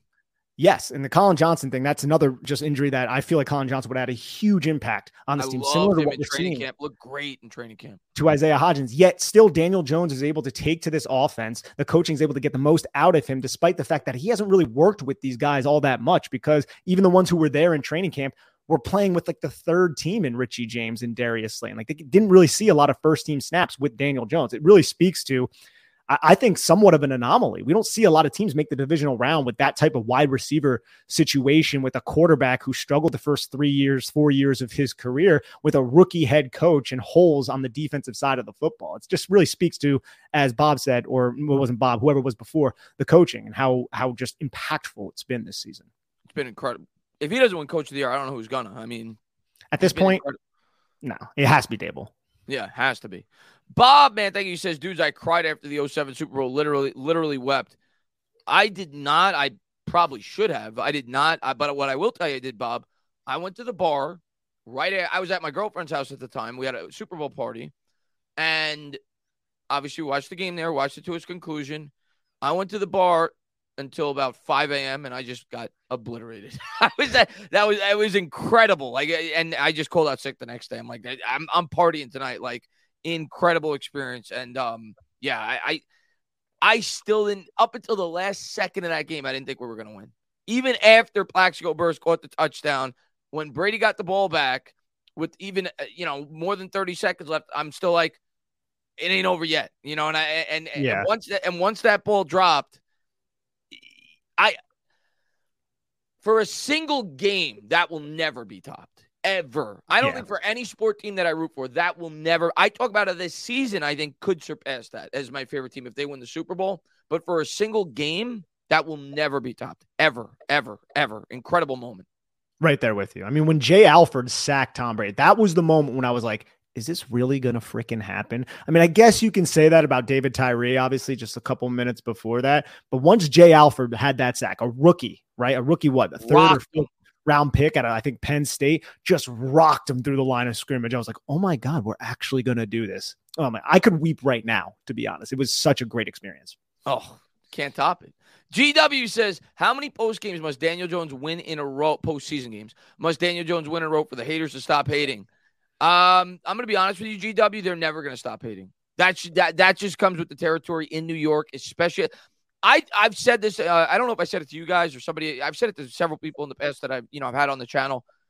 I think quarterback for the New York Giants is if it's not the highest pressured position in all of sports, I'm talking all four major sports, it's among them. The New York market at that position, whether it's the Jets or the Giants, it's immense pressure. And I'm going to tell you what, Eli Manning won a Super Bowl. There were fans that wanted him off the team in 2010. 2 years later, they wanted him off the team. I'm not saying a lot of fans, but there were fans. He still had hate. You remember going into that year, 2011, before the season started, people were mocking him when he said that he was elite. And then obviously he backed it up and he had a great year.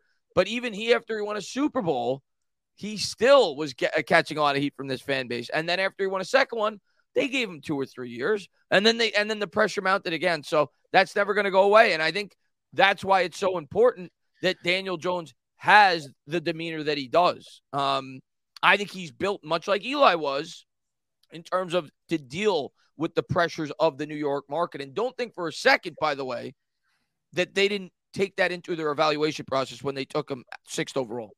It 100% went into the evaluation process. Look, a lot of people can look good throwing in their underwear, right, at the combine and making those throws with excellent trajectory and velocity, but you got to get to know the character. And I feel like that's something that Dave Gettleman did with Daniel Jones and Pat Shermer did with Daniel Jones, because look at Zach Wilson right across the way. Zach Wilson, he does not have the same makeup of a Daniel Jones. I guarantee that kid is first in, last out. And that is the conscientiousness of Daniel Jones is one big reason why we're seeing the success. And I'm so glad that those fruits are finally being born.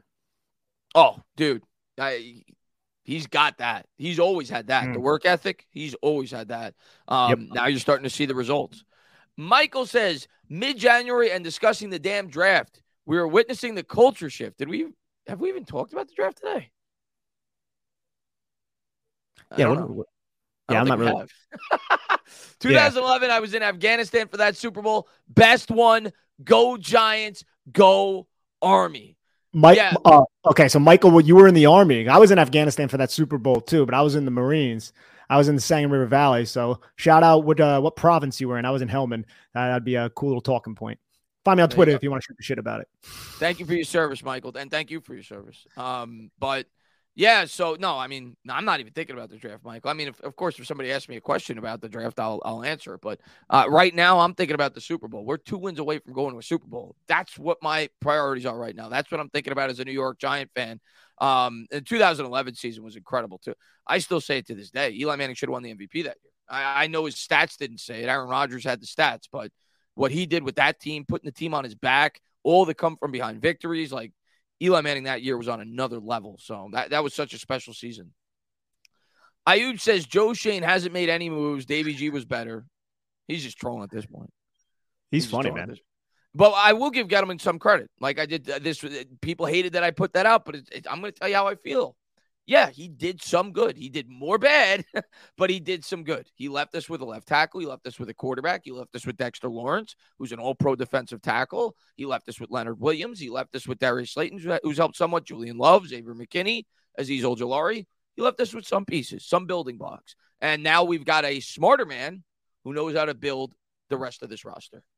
In a much more modern manner, too. I think you can give Dave Gettleman some praise while also acknowledging he did a lot wrong. And that was one reason why he ended up losing his job or retiring. As I'm okay with the Giants letting the man retire. Dave Gettleman had a part in assembling the roster that helped the Giants win the Super Bowls back in 07 and 11. So I think he does this. I'm glad they allowed him to retire. I know a lot of people wanted blood back then, which I also get because it was such a bad couple of years with him as the general manager. Yeah, I get it. But yeah, same as you. I was fine with him retiring. Behind the Fiend says, Rich Ellison called DJ the new Kaepernick. Rich Eisen. I misread it. You did say Rich Eisen. I read it as Rich Ellison. I actually watched that podcast, and I don't normally watch the Rich Eisen, but naturally, after the Giants win a playoff game, I will go to, Eisen, and, I've actually still haven't listened to Sims, who's usually very pro-Jones, so I'm actually going to listen to him. You listen to the ESPNs. You just want to see what the national media is saying about your team, your quarterback, and I listened to that, and when I heard it, and I actually mentioned this on another podcast, I was like, I can't believe, because people have asked me for years, who's a good comparison for Daniel Jones? And I'll always bring up, what people compared him to when he came out of the draft was Alex Smith, Ryan Tannehill. And I could see it somewhat, but I always said he's not really Alex Smith because he's got a much bigger arm than Alex Smith ever had. Alex Smith had a noodle. He was just a very smart quarterback, cerebral. He had mobility, and he knew his limitations.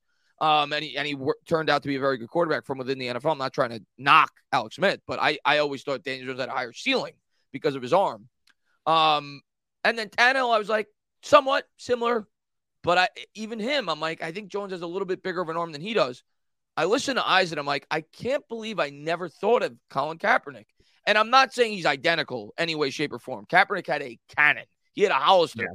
But Kaepernick was not. I think Jones is a more well-rounded passer. Kaepernick didn't really have much touch on his throws. I think Jones has evolved into a guy that probably scans the field maybe a little bit more than Kaepernick did. But Kaepernick had a cannon. But in terms of their play style, especially with the way that he played against Minnesota this past week, I was like, that comparison actually makes some sense in terms of their play style. I'm not saying they're identical at all. I know, yeah. But I could see it. I listened to him like, that's actually not bad. In terms of, how much he scrambles and things like that, I get it. And I think you're 100% right, Chris. I think Daniel Jones has a much better ball, probably in terms of how it comes out, the trajectory he uses from an accuracy standpoint. But you're right, man. Kaepernick, dude, he would sling it. And he was so dynamic when he first broke into the league and how he was being used by Greg Roman. It was excellent. It was fun to watch. Yo, dude. But when I listen to Eisner, I'm like, this playoff game reminded me of Kaepernick's performance when he was in the playoffs, when he first came in. He ran for like 250 yards in one game. I think it was against Green Bay. Mm-hmm. Yeah. So, but I could see some similarities. Obviously, you're going to pick and choose certain guys. I could see some similarities with Kaepernick. The other guy from a mechanic standpoint, and I'm not saying he's as good as this guy, but just from a mechanic standpoint, because I was watching Trevor Lawrence the other day, and it's not going to be Trevor Lawrence, by the way, but I was watching Trevor Lawrence the other day in his first playoff game, and it made me think of Andrew Luck, because of how they were both really talked about coming into the pros, first overall picks. And I'm like, I'm just going to go back and watch some Andrew Luck highlights. I want to remember how good this guy was. And I'm watching him, and I'm like, this looks just like Daniel Jones in terms of his mechanics, in terms of the way that he drops back in the pocket, the way that he holds the football. I was like, that looks just like Daniel Jones. So that Andrew Luck's, I guess, mechanics kind of reminded me of Daniel Jones when I watched him. Andrew Luck was doing so many more full field progressions and things like that. Daniel Jones Andrew Luck can do that. Yeah, of course. But like how Andrew Luck would drop back, check the 1, get to the 2, get to the 3, check down if it wasn't there. Like it was so mechanical and so excellent. I think Daniel Jones has that though too, man. Like they don't ask him to do that super often in terms of the full field, but when he does do it, you're right, man. It's crisp, it's smooth. He's stepping up into the pocket. He's feeling the rush. I feel like that part of his game, as well as identifying the blitz and knowing where the pressure is coming, has taken great strides in Brian Daboll's system. Credit to the coaching, credit to the kid. Oh, he's been great. Let me read the rest of this. I don't know, and I can't believe I'm saying it because he was an Eagle, but he has some Cunningham in his game now. I mean, he's able to run. He's able to run. Yeah. Cunningham was a better run. I mean, Cunningham was forget about it, but he's able to run. There's no doubt about it, and he's a legitimate runner now. It's not like, people used to say, you just got straight line speed. No, this kid can run. This kid can make plays with his legs, and I think one of the most underrated attributes, and I've always said this about his ability to run, his fake has always been great. His fake, his sell on the RPO, he's one of the best in the league at that. I think Lamar Jackson's probably the best at that, but Jones is damn good at that in terms of the fake, and he's gotten better at the bootleg fake and everything, but he's really good at selling that fake handoff, and I think that has a lot to do with why he has those open running lanes, because the defenders bite. That ball handling is great. It's excellent. The way he puts it into Saquon Barkley's chest, and then he just tucks it kind of by his groin and then rolls out. He faked out the Chicago Bears defense twice for 2 touchdowns. They just didn't even realize that he was a threat with his legs. That was, honestly, the Minnesota Vikings might have been the worst defense we watched this year, but the Chicago Bears were very close. And they're both in the NFC North. Yeah, they're bad. They were not good. Peter says, hello, guys. Per Michael K., he says the Giants are 10-0 on short weeks, and Daniel Jones is 9-0. Can you confirm that? No, it's not true. Giants lost so many Thursday night football games. Yeah. Maybe you misheard him, Pete. We lost Thursday night this year. We lost every Thursday game Daniel Jones has been a part of. We lost on Thanksgiving, so there's no way we're 10-0. I mean, even if it was in the last 10 short rest games, we lost on Thanksgiving this year. So maybe he meant on Saturdays when they play on Saturday historically. Maybe that's the case. But even the Daniel Jones record doesn't make sense because we lost on Thanksgiving this year. So that's false. But maybe you misheard, Pete. Muted Growl says the offense has unarguably been fundamentally different since the first Skins game. What triggered the change? Coaches trust in DJ, trust in the wide receivers or offensive line. I think it's DJ. I want to get your opinion on this as well. I mean, I think it's a culmination of everything, but I think it's more so DJ than anything else. I think that they always had this plan all along, that they were eventually going to evolve this offense, and they probably planned on doing it sooner than they did. But Wan'Dale Robinson gets hurt. Evan Neal got hurt at one point. They had some injuries on the interior part of that offensive line. So they probably, it took a little longer than maybe they intended to. I always said right after the bye. I think we played Houston after the bye, right? That was always the game where I thought they were going to really start to open up this offense before the year started. It took a little bit longer. But I think it has more to do with Jones than anything else. And I think you got to realize that it takes a quarterback, especially with a quarterback with all the limitations on this roster, with the line, with the wide receivers. We know we don't have the best of wide receivers. It was always going to take him some time to pick up this offense and get some chemistry with all these guys that he's never thrown to, and guys that are not Jamar Chase and T. Higgins, right? So I always thought it was going to take a bit of time. But, yeah, I think it's Jones more so than anything else. I think they said, Jones, it's your time now. We're going to give you the opportunity to go out and win these games. And they started to see his progression in terms of his ability to manipulate the pocket, buy time with his legs. So, yeah, I think it had more to do with their building trust in Daniel Jones over the course of the season. Agreed, Chris. Now let's go back. The Houston game, right? That was right after the bye week. Isaiah Hodgins' first game. Saquon Barkley had 35 carries. Yes. And that's what you do to beat the Houston Texans. Yep. And next week, the Detroit Lions start blowing out the New York Giants. And in that desperate moment, the Giants were able to kind of take advantage of garbage time. And Daniel Jones cooked. He threw for the most yards that he's thrown, I think, this entire year, right? And that was born out of desperation. And I know it's garbage time, and I know they weren't playing maybe their best defense, the Detroit Lions, although their defense isn't all that great anyways. But Daniel Jones got into a rhythm then. But against Washington, they kind of went back to 12 personnel. We're going to try to run GH counter and just give the ball to Saquon Barkley. And what happened? Didn't really do anything. Kayvon Thibodeau scored the touchdown in that game. Kayvon Thibodeau won that game for us. But overtime comes. Adjustments. That's what we talk about with this coaching staff. So you have a quick passing attack, and there were a couple slant flats. It's just a basic 3-step quick passing attack, sometimes 1 step, depending on the play, if it's in shotgun. Isaiah Hodgins had like an 11-yard gain. I think Darius Slayton had a nice gain. Couldn't get in the field goal range. That's all well and good, but you started seeing a rhythm and a deviation from what they were doing earlier in the game that did not work. And then against Philadelphia, what happens? Giants are getting blown out. I think they're down like 21-0. So you get 11 personnel, like 86% of the snaps. 3 wide receivers out there. You're not using the two tight end package. The Giants are able to throw the football in garbage time and get a little bit of a rhythm. And I also feel like they left a lot of points and a lot of yards on the field with some of those double moves that we discussed a little bit earlier. And that's kind of when we started seeing this offense click, and we started seeing more of a transition into a quick, efficient passing attack, quick game instead of running the football. And then also just getting Saquon Barkley into space. So I think that was really the turning point. It all kind of came together with Daniel Jones being in this offense and getting comfortable within this offense with the wide receiver weapons that he still had. Richie James, Darius Slayton, and now this new guy, Isaiah Hodgins. Then you get Daniel Bellinger, who comes back healthy. So that's where I really think it started, was in that Detroit game when the Giants were getting their asses kicked. I never thought about that.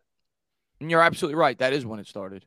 That is when it started. And like you said, they kind of went back to their old ways the next game, but that's where they started to get a glimpse of what this offense could potentially be. And it only came in garbage time. Now, I do think eventually they were going to open up this offense no matter what. I don't think it was because of that garbage time that they suddenly said we could do this, but that was where you started to see it. You're absolutely right.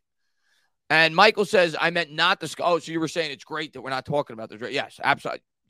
Nobody's happier than me. Trust me. I've been talking about the draft like after week 10, 11, the last 3 regular seasons. So nobody's happier than me to be talking postseason football.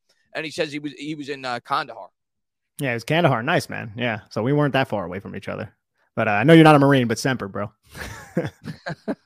V-Man, what's going on, man? Fun fact, I know you guys love to knock down the Cowboys. The Pokemon franchise is newer than the Cowboys winning a Super Bowl. There you go. That's a good one. So Dan has a really good bit that he uses against Cowboys fans. Remember how earlier in the podcast he was talking about how he used to make fun of the Eagles fans? Well, his one against Cowboys fans was, hey, you got a VCR so you can go watch your old Super Bowl? Like, just going back. You don't have a DVD player because it was a long-ass time ago, my friend.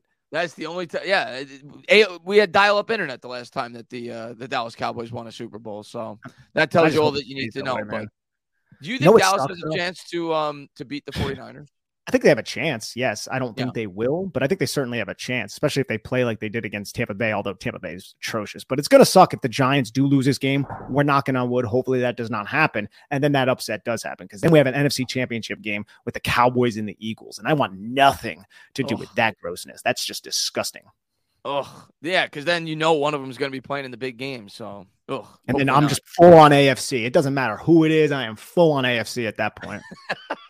Yeah, right now, if we don't make it, I'm the biggest 49er fan in the world. Like, keep those two out of the Super Bowl. Big Moose says 120 minutes to the Super Bowl. Love it. Love it. We got to get past the 60 first. But, yes, 120 minutes to the Super Bowl. Let's go. Hester says Eli's stats would be much better in the West Coast offense. I mean, it was. I mean, what's it? McAdoo kind of ran a similar variation to the West Coast offense. You got the ball out quick, the 2-second offense. And, yeah, you saw his efficiency go way up. But I always thought he was actually better suited for the what was the name of that offense again? Running gun. Yeah, was that the run? He brought it over from the Oilers. Yeah, yes. I always thought he was better suited for that, because Eli's biggest strength was his arm. He always had really good arm strength. He threw a really good deep ball. So even though the percentage may have been down and he threw more picks, I always thought that style of offense suited him better. The thing with McAdoo, why it worked so well, one, it cut down on Eli's picks because you were throwing a lot more shorter throws. But two, you had the playmaker that could turn a 3-yard pass into a 60-yard pass, and that was Odell Beckham. So that certainly helped. But I actually always thought that Eli was better suited for the Gilbride offense as opposed to the McAdoo offense, even though his statistics look better in the McAdoo offense. Yeah, I think that's a fair point. Let's see what we got. L. Brown says Daniel Bellinger has made a difference this year and will in this next game. I agree. I'm a big fan of Bellinger. And you could see they've tried to feature him in the past game the last 3 or 4 weeks. So, yeah, I'm a fan of Bellinger. I think he's going to be here for a while. I think it was a really good pick. Not to talk too much about the draft, Chris, because we don't want to get lambasted in here. But I will say that is excellent scouting, because remember where Daniel Bellinger came from. He came from San Diego State. San Diego State is known for power running and blocking up front. He was hardly targeted. He wasn't targeted all that often. He wasn't a big feature part of the passing attack at San Diego State. But we see the talent that he has as a receiver, and we see how smart he is. And that is something that I just feel like it's kind of underrated about how Joe Schoen and this college scouting department go out and they interview these kids and they get to know them and they get to know their intelligence. I really think the smart, tough, and dependable thing is a mantra that we're going to become accustomed to here in New York. And I think it means a lot. It sucks. I know it's unfortunate because a lot of the Giants ended up getting injured, and that kind of isn't dependable, but I think a lot of those injuries are somewhat fluky. But the Daniel Bellinger find on day 3, this kid steps in. He's a starting tight end. He's a big part of your red zone package. That's excellent, because it takes a while, and we've seen it year after year, for tight ends to transition into the NFL. And it seems like a kid who wasn't even in a heavy passing attack transitioned well, and he's been a huge, important factor into the passing attack so far this year. So I think the future is incredibly bright for Daniel Bellinger. And I do think the Giants will probably look to add another tight end this offseason, but we can't talk about that right now. I agree. Yeah, we're not talking about it now, but I agree with you. I think we need to add another tight end. But you look at that. You look at our draft this year, and we can talk about that because these players are on the team. Bellinger looks like he's going to be a big-time contributor. We talked about Cordell Flott. He looks like he's going to be a big-time contributor. I think he's going to be a starting corner on this team. If it's not next year, I think it'll be the year after that. I think it'll be next year, whether it be on the slot or the outside. And then Belton also looks like he could be a contributor as well at some point, like in terms of, more of a contributor. And all those guys were day 3 picks. So yeah. Great job by Joe Schoen thus far this year as the New York Giants GM. And another name is Darian Beavers, who had a fantastic training camp. Yeah. And with this current linebacker situation, it's hard to tell me if he did not get hurt against the Cincinnati Bengals that he would not be out there right now. Maybe next to Jalen Smith or whoever, but he would be out there. And also Joshua Zudu, who we all kind of forgot about. I know he's injured, and I know he struggled a little bit sometimes anchoring down, but that kid's movement skills are going to fit so damn well into this Brian Daboll offense. Hopefully this Mike Kafka offense, knocking on wood as well, because he can get up to the second level. He has vice grips for hands. If he is able to frame you and center you directly and fit his hands inside underneath your breastplate, you're done. No one ever breaks away from that. And that's such an important trait for an interior offensive lineman. So I'm really excited about his future as well. It just sucks that he ended up getting dinged up and injured. And I also think Ben Bredesen has stepped in and really taken his game to another level He's along played, with he's Nick played Gates. well this year. Yeah. God, Bredesen. He's played much better than he did last year. Yeah. What about McKeithen? We didn't get to see him too much. What do you think of him? Yeah, man, it's hard to say. I watched his college tape and I felt like he kind of was a member of the planet theory that George Young used to talk about, the former Giants general manager, where there aren't a lot of humans who move with that type of size. And I think he does have good movement skills, but he's still a little bit slow for an NFL athlete because he is so large. I think he's going to be somebody who will probably be on the practice squad. I hope he can get healthy towards ACL during the blue and white scrimmage over the summer. I was actually at that. I met you there, Chris. That was really cool. But I'm hoping that he can get back to it. But right now, he's just more of a let's hope he can get healthy and see if he can develop. He's probably going to be a depth guy. Yeah, by all accounts, he's a really intelligent, smart young man. And I think that's another thing that obviously Joe Schoen and this front office really want to bring into this building. They're truly building a culture. I don't think that's just like stupid football rhetoric. They really want specific individuals in this building. They want team captains. They want guys who are going to set the example that can be emulated by other players on the team. And that's Daniel Jones too, right? Isn't that Daniel Jones? It sounds a lot like Daniel Jones. It sounds a lot like Saquon Barkley, and it sounds a lot like Julian Love. That's why I think all three of those guys are probably coming back. Yeah. Toasty says, does us beating Philly erase the pain of 2008 and 10? Well, yeah, obviously 2008 they beat us in the playoffs. And then you have the Deshaun Jackson. Well, here's what I'll say, Toasty. And that was a horrible moment in my life as a sports fan. Specifically the Deshaun Jackson punt return, because that was like getting hit by an uppercut, because we were up by like over 20 points and they go on like an 8-minute run. Like it wasn't like the game with the Chargers where that happened over the course of like 2.5 quarters against the Jaguars. That happened in like 7 minutes. Like it was a quick uppercut. You're like, how the hell did that even happen? They recover an onside kick. Michael Vick looks like he's playing Madden, and then they return a punt for a touchdown, and suddenly you just lose a game that you would have made the playoffs, and who knows what would happen after that. We saw what happened the next year. They won the Super Bowl. But that got erased the next year for me, Toasty, because we won the Super Bowl. I know it didn't happen against the Eagles, but you forgot all about it the next year. We won the Super Bowl. But in terms of the rivalry with the Eagles, yes. If we beat the Eagles in this playoff game, I think it erases both of those. It is worth both of those things happening if we get an opportunity to knock off the Philadelphia Eagles when they're the number 1 seed in the NFC, when we were thought by many to be a supposed laughingstock going into the year, in a year in which we expected nothing. And that's one thing I really like about this game going in. We have no pressure. None. And usually there's always a little bit of pressure going into a playoff game, but no pressure. The Giants were never supposed to be here. The Eagles are the number 1 seed. They got the bye. They have been the rightfully so, the team that was thought to be the best team in this conference since about week 8. So all the pressure's on the Eagles. Like if they lose this game, epic failure, epic. And the New York Giants have already accomplished more than anybody ever thought they would. 100%. And who knows? Pressure, you don't know. If they come out sloppy for the first quarter because they're coming off the bye, all of a sudden that pressure starts to mount. So I love that going into this game, that there's no pressure for us. 100%. I think you said it really well, Chris. And Toasty, I'll say this. It might not erase the pain, but it slaps a Band-Aid and a tourniquet on it for sure, right? And it also gives us the bragging rights in the immediate rather than just reflecting back on the past, which who the hell wants to do that? But I'll say this, Chris. Giants haven't won in the Link since I think 2013, and that was like a 15-7 game. And you know who was the quarterback for that game for the Eagles? It was, I think Michael Vick started it. I think Vick started, got hurt, and then they put Matt Barkley in. Yeah, I think is what happened. Yeah, Matt Barkley. Maybe he didn't start, but he was the quarterback at some point in that game.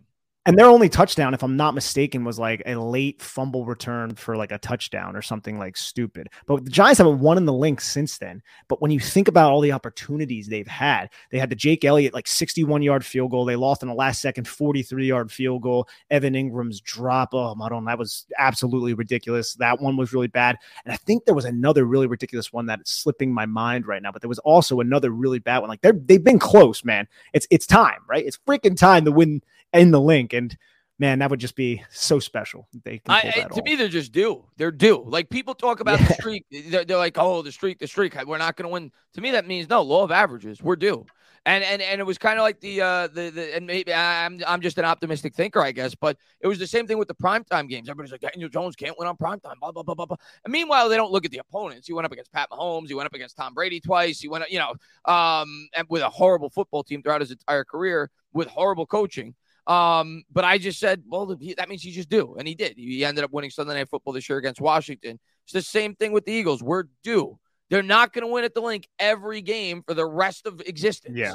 So we're due to beat them. So I put no stock into that, the fact that we haven't beaten them since 2013. Yeah, play your neither game, do I. Come out, play fundamentally sound, and we can win this football game. K St. LW said the Eli game, I think that was 2019 in Philly. They were up 14-0, took a 17-3 lead, and then they battled back. And I remember Carson Wentz, it was a rainy day. They went to overtime, and the Eagles ended up winning. That was a tough one, man. I remember what year was that? 2018? I think it was 19. I think it was 2019. Was that was the game? That was the game where the New York Giants were running all over them in the first half. They dominated them in the first half. And then Pat Shurmur, I think, gave Barkley the ball 4 times in the second half. Yes, and he was just criticized for that because 2017, I think, was the 61-yard field goal. 2018, it was all consecutive. 2018 was the 43-yard field goal. 2019 was that game, the 17-3 blown lead. Wasn't there a block punt too or something, if I recall? I'm not sure. But 2020 was Thursday Night Football, Evan Ingram drop. So it was just like, oh my God. It was like every game all the way up until now. 2021, it was just like whatever. The team sucked at that point when they played. And this year we sat our starters. We beat them last year. We beat them. Daniel Jones last year. That was in the Meadowlands. That was where Daniel Jones got the neck injury too. I think it was on like the second play of the game. It was like a designed quarterback run, ironically enough. And he went down and he finished the freaking game though. I was at that game. Yeah. This profile isn't real though. That's a good name. He says, guys, are the coaches holding Jones back? He takes the runs, but there are some passes there in the scrambles he's not taking. I don't think the coach is holding him back. I think there was a point this year where you could have made that argument, but I think it had more to do with the fact that they wanted to ease him along in a brand new offense with a limited artillery. Let's be honest, the wide receiving core and everything else. So I think that at the end of the day, they're trying to do what's best to win games. And they understand their offensive line is not very good at the beginning of the year. They understand they don't have great weapons, and they understand they have a quarterback that's learning on the fly in an offense that he's never played in. So at the beginning of the year, I don't think that they completely opened up this offense. And I still don't think that's the scariest part about all this for me. I still don't think they've completely opened up this offense. And I don't think they're going to open it up even any further at this point because they don't have the weapons. But if you get weapons, this offense is going to open up even further than it already has. But no, I don't think the coaching staff at this point is limiting Daniel Jones. I think they're doing as much as they possibly think they can with this overall roster. I think they're maximizing Daniel Jones, if anything. That's what they're doing with Daniel Jones at the moment.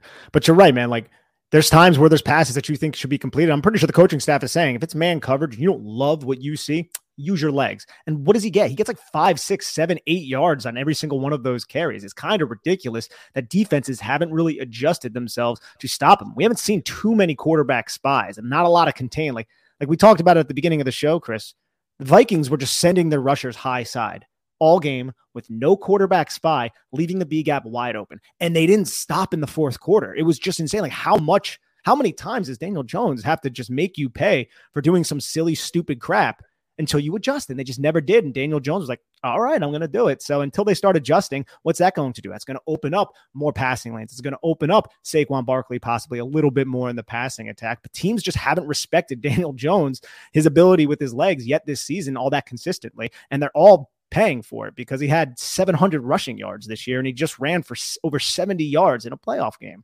Do you think the Eagles make that adjustment this week? Because he had 17 carries this past game. Like, do you think the Eagles finally make that adjustment and put a spy on Daniel Jones? Because if they do that, that could help in the passing game. If they have to add, if they put extra attention on Jones to limit him as a runner, it may open up some lanes in the passing game.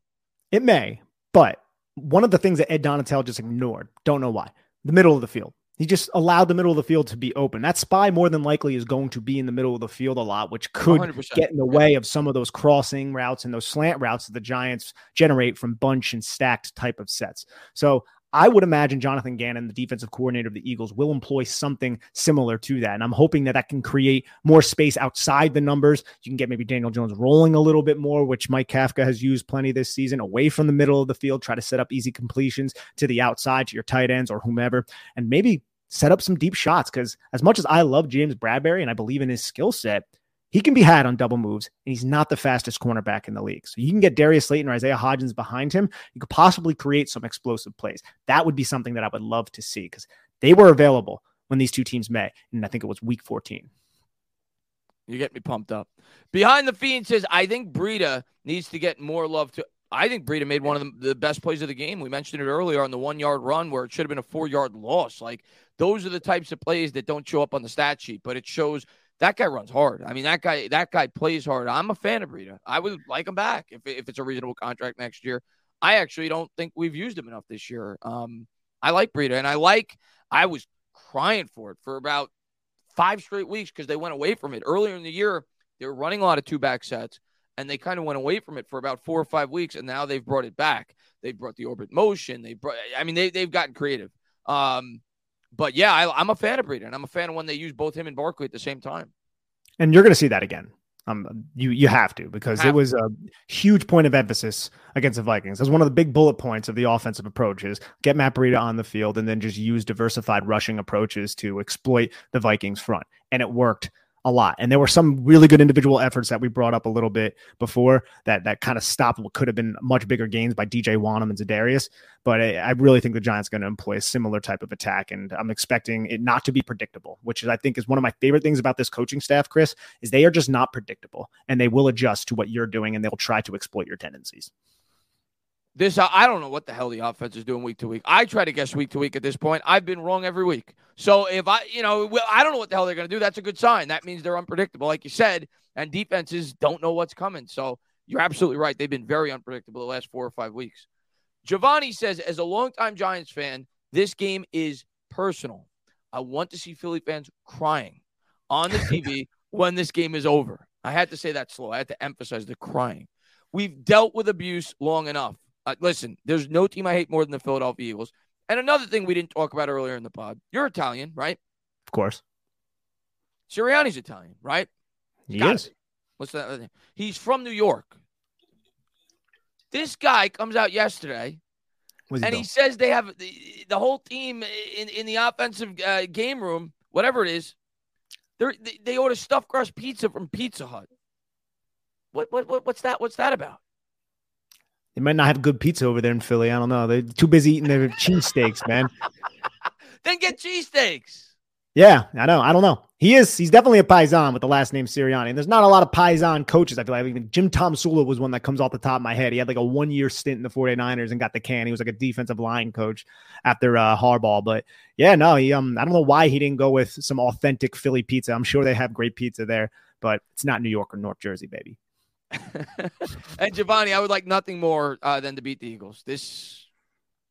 My worst memories as a sports fan are because of them. So I'd like to give them a bad memory. It'd be nice.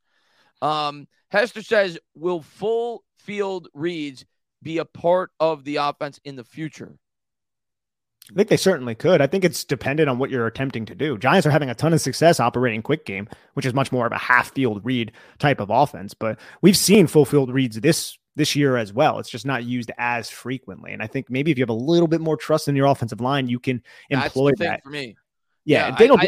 I think it's as much to do with, I think it's more to do with that than the wide receivers themselves in terms of operating what he just said, a full read offense where, because now, like he's saying, a lot of it is where Jones reads half the field because we have to get the ball out fast. Because they don't trust their offensive line to be able to hold up that long. That's the truth. And if this line continues to grow and get better, yeah, maybe you will see more of that. I fully believe Daniel Jones. I know like he's used his legs this year a lot, but I think he's used it out of necessity as much as anything else. It's a weapon, and it's our second best weapon on the team outside of Saquon Barkley is Daniel Jones' legs. But I think when you get him a more established offensive line, you get him better weapons, he'll run for more like 350 yards, and he'll play more from the pocket. I think he's fully capable of playing from the pocket. think he just needs to be a little bit more confident to let it rip when the coaching staff tells him to do that. And again, we don't know what the coaching staff is telling him to do, but he, like we said earlier, Chris, he has all the physical capabilities to take advantage of his arm strength. And I think he's starting to get the mental capabilities. He's starting to get that confidence. I don't think it's that he doesn't have the mental capabilities. I think he's a smart kid. I just think there's times he's a little bit more conservative with his approach instead of letting it rip when he sees it and fully diagnosing that. And maybe that's because the Giants hired Jason Garrett to be his offensive coordinator. And Jason Garrett's sole purpose, and he actually achieved it, which is funny, was to limit the turnovers because he was so turnover prone back in 2019. But if you go back to 2019 and watch some of that tape, he was letting it rip. One-on-one matchup with Darius Slayton. Take advantage of it. To a fault, by the way. I thought, because his stats that year were so misleading. Daniel Jones should have had 20 picks. I remember that year they dropped at least like 10 easy interceptions. But yeah, I was surprised by that because what everybody said about him coming into the pros, Alex Smith. I'm like, okay, we're going to get something similar to kind of what we got with Garrett, hopefully with better production, but a guy that's going to be smart with the ball. And he was the complete opposite of that. He was a gunslinger his first year. And then he was the complete opposite of that with Jason Garrett. Now he's kind of in the middle. Like he's not quite as conservative as he was with Garrett, but he's not quite the gunslinger he was when he first came in. That's fair. NY Giants 26 says, sorry I'm late. Studying for an SAT. We are winning Sunday. I have a gut feeling. I just get, you mean Saturday. I don't want you to miss the game, NY Giants 26. I have a gut feeling. I just get the vibe we're going to win. It's in writing. I didn't ask your partner for what's your prediction for this game? Prediction, man. Look, if I had to pick, I think I would go Philly, but I don't want to. My heart is obviously telling me to go with the New York Giants. I think the Giants can win this game either way. I do think this is going to be close. I don't think the Philadelphia Eagles will do what they did to the Giants back in week 14. I think the additions of Leonard Williams, Xavier McKinney, and Adoree Jackson, they can't be overstated. But if I'm picking, I might go with the Eagles. But man, sitting here on a live channel with 800 people watching, that makes me sick to my stomach to do. But I can't blame you. Listen, they're the 1 seed. I can't blame you for picking the Eagles. They're on the road. They're well rested. They're the 1 seed. I'm going to pick the Giants because I'm in playoff mode at this point, and I'm just going to ride the momentum. But I can confidently say I really, truly think this is going to be a very close game. I do not think the Philadelphia Eagles are going to blow them out. I do not. Chris, it might just come down to whoever makes more mistakes. And that could be one mistake, like drastic, dire mistake, fumbling the football, throwing interceptions. Like the Giants can't do that. The Giants have to play their most efficient football, and they're a team that has thrived on efficiency this season. They can still do it. There's no doubt about that. But they're going to need to take advantage of every opportunity that is presented to them. Like Julian Love, that interception that he didn't come down with, plays like that. Like you have to catch that. Like things like that, I think, are the way the New York Giants are going to win. And also, man, I don't know if Nick Sirianni is going to be calling some of the dumb plays that Kevin O'Connell called. I thought Kevin O'Connell had a really good game, but the game could have been different if he doesn't call the 3rd and 1 throwback to Kirk Cousins, which was probably the stupidest play call. I forgot about that call. I'm going to tell you another thing that he did in that game that I couldn't understand. That call was horrible, and that gave the New York Giants so much momentum because Minnesota had a picture-perfect drive the first drive, and then the Giants basically just held serve. They scored a touchdown, and then you're like, all right, this is going to be just a 40-41 game type, And then that call, because it was 3rd and 1. What were they thinking? And then the other thing that I couldn't, I was happy as a Giants fan, but what I didn't understand what Minnesota did, and yeah, you could say the Giants picked up the first down after that, but it might have been in a completely different situation had Minnesota called a timeout. With 30 seconds left, in a dome, by the way, in a dome in which Minnesota made a 61-yard field goal 3 weeks earlier against this same team, the Giants have the ball on their own 8-yard line, 10-yard line. You have 2 timeouts and you don't use it? On it was an upcoming, I think, 3rd and 8. They let the clock run down. I didn't understand. Yeah. I was happy, but I didn't understand it. Probably because their defense is so bad and they didn't want the Giants to score any more. There's 30 seconds left. They're on their own 8-yard line. Yeah. It's 3rd and 8. Yeah, you're not wrong, dude. There were definitely mistakes. And I praised Kevin O'Connell for his employment of 2 running backs or 21 personnel, I guess I should say, and how that switched the Giants into a base defense. And that led to one of the 3 explosive plays they had to Adam Thielen because Giants don't want to be in base defense. And by doing that, Adam Thielen got isolated against Jarrad Davis and they just ran a post wheel route. Adam Thielen just went right to the sideline, had 7 yards of separation on Jarrad Davis. Like, that's just a complete and utter mismatch. So CJ Ham was a big part of their adjustments, and I felt like they had success whenever he was out there. Philadelphia doesn't have a CJ Ham, but Philadelphia has a ton of other weapons that are so scary when you think about it, because like we said, Devonta Smith is far better than KJ Osborne and Adam Thielen, and Goddard and Hawkinson, that's kind of a wash. So the Giants need to win the trenches. They need to protect Daniel Jones, and we need mistake-free, efficient football, which in the Giants' favor, that's been their mantra this entire year, right? That's how they're winning these games. They're very efficient. They take advantage of other teams' mistakes. They're well coached, they're well prepared, and they're disciplined. And they have to be against Philadelphia, and they can pull this upset off. It's definitely within the realm of possibility. I definitely think they can win this game. I definitely think I think they're 7-point dogs. They should cover that. And the other thing I really worry about going into this game, I didn't worry about it so much last week because they were playing in a dome, and I knew that we're going to have to defend kickoffs because they were going to go out of the end zone. The weather wasn't a factor. I worry about special teams. I worry about special teams in this football game. And returns punts for the Eagles, Boston Scott. And he's a killer against the New York Giants. He becomes Walter Payton when he plays the New York Giants. So special teams is a big worry for me going into this game. Absolutely. And Chris, before we go on to the next comment, we're getting a little bit of a debate in the comments section. What's better, Domino's or Pizza Hut? Ooh. Okay. Here's the thing with those. I obviously poke fun at those because we're New Yorkers. We take pride in our pizza. But I got you. Or Jersey. Yeah, we're tri-state. Connecticut's got good pizza too. We take pride in our pizza, right? So we poke fun when you hear Pizza Hut. I can eat Pizza Hut. It's not like it's like disgusting. Like I can have it. And to me, they're kind of like craving type food. It's like once in a blue moon, you're like, I just got a craving for Domino's. It's midnight. You're usually back in the day, you're usually stoned, and you're like, oh, let's order Domino's, or you're drunk or whatever. But if I'm gonna get one or the other, if you give me the option, you say, Chris, you have to order one or the other. I think I'd go Pizza Hut. Domino's is easier to just like throw down your mouth. It's not as filling. Like I feel like whenever I eat pizza, I'm just like my stomach I'm done for like 2 days. But in terms of the taste, I'd give a slight edge to Pizza Hut. I would give a slight edge to Pizza Hut as well, but I was curious. But either way, I'm always calling a local pizzeria. Like I'm not ordering. Always go with the pizzeria. Yeah, only if the pizzerias are closed because, as you said, it's late at night and you're drunk and like a Pizza Hut is open late or something like that. That's when you get it. Yeah. MI Giants 26 says C. Jones holding the MVP trophy. I don't even know what that is. The MVP trophy.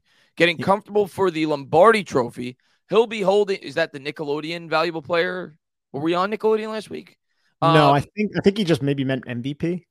Oh, okay. Oh, yeah. Yeah, I would hope so. Getting comfortable with the Lombardi trophy. He'll be holding February 12th. That's my quarterback. That's our quarterback. Hope so, man. Holding it hopefully 15 minutes away from where I live, bro. Right over there in Glendale. They're playing in Arizona again. Yeah, they are. Now, was that the last time they had a Super Bowl in Arizona, or did they have one since? I think they had one since. I think they did. I don't remember which one in particular, but the 07 Super Bowl was held out here, and it was one of the best memories ever. Tom Petty halftime show. I remember that. Yeah, of course. MY Giants 26 says, Chris, do you really believe we will win Saturday? Yeah, I'm picking us. I pick 27-24. I'm picking us. Yes. Am I nearly as sure as I was last week? No, I'd be lying to you if I said that. I was very confident we were going to beat Minnesota. Very confident. I'm not very confident we're going to beat the Eagles, but yeah, I think it could go either way, and I think we're the hot team right now. I'm taking us, but obviously I wouldn't be surprised at all if the Eagles beat us. I mean, they should beat us. They're the better team. They have the bye.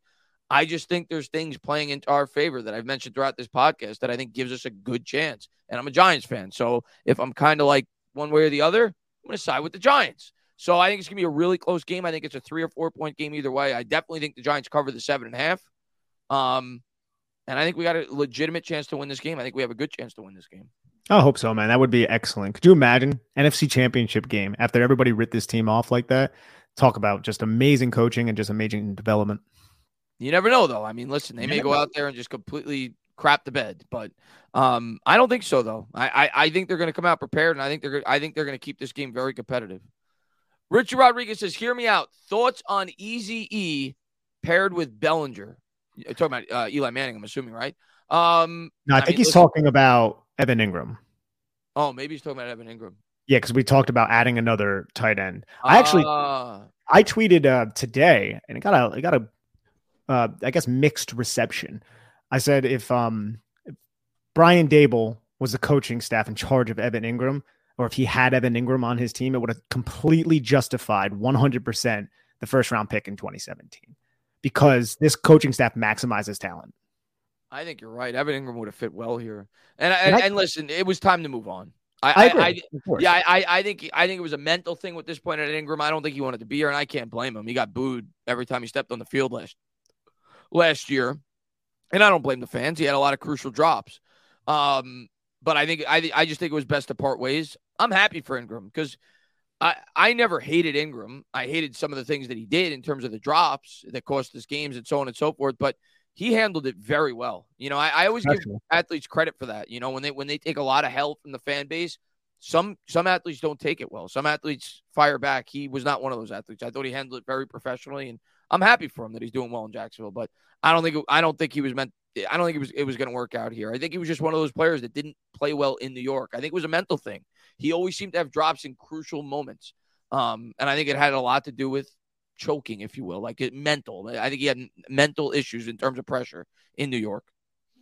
I don't think that's unreasonable. I think that this coaching staff would have put him into a much better position had 100%. They had him back in 2017, 2018, to where he still would have dropped the football. Maybe he still would have missed assignments, but the impact that he would have had with this type of coaching, with this type of play calling, would have outweighed those types of situations. I don't think just running him out there on a 6-yard stick and that being his primary route, that's the antithesis of how you're supposed to use an athlete like that. You want to use him on horizontal crossers or use him to stretch the field vertically. You don't want him running routes that are breaking back towards the quarterback.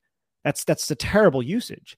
But that was just and you look at the Peterson. I mean, he's always been great with tight ends, and now you're seeing Ingram thrive because of it. So he's been great this year in Jacksonville. I'm happy for him. I am. It was time, though. You're right. It was time. Yeah, it was time. Yeah. Bob says, Tana, Papa G says you're going to do the one chip challenge. But I have to. I'm not looking forward to it. But what's that?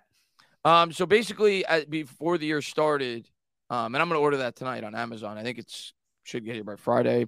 I probably will wait until after the playoff game because I don't want it to affect my play-by-play on Saturday. So I don't know what that's going to do to my mouth in terms of me being able to call the game. But so basically, it's like the hottest thing you could ever eat.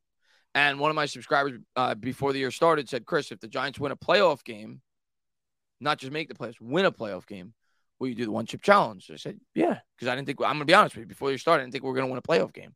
So I was like, that would be worth it. They won a playoff game. So yeah, I've never had one. I've watched videos of people eat them, and supposedly it's supposed to be like horrible. Like it's like 30 minutes of just your mouth feeling like it's in a volcano. So yeah, I'm nervous about it, but I said I'd do it. Got to do it. Got to be a man of your word. But I'll probably do it after this playoff game. I don't think I'm going to do it for this playoff game because, God forbid, I do it on Friday and my voice isn't good. That's not going to be very good for the Saturday night playoff game. So I'll probably wait till after that.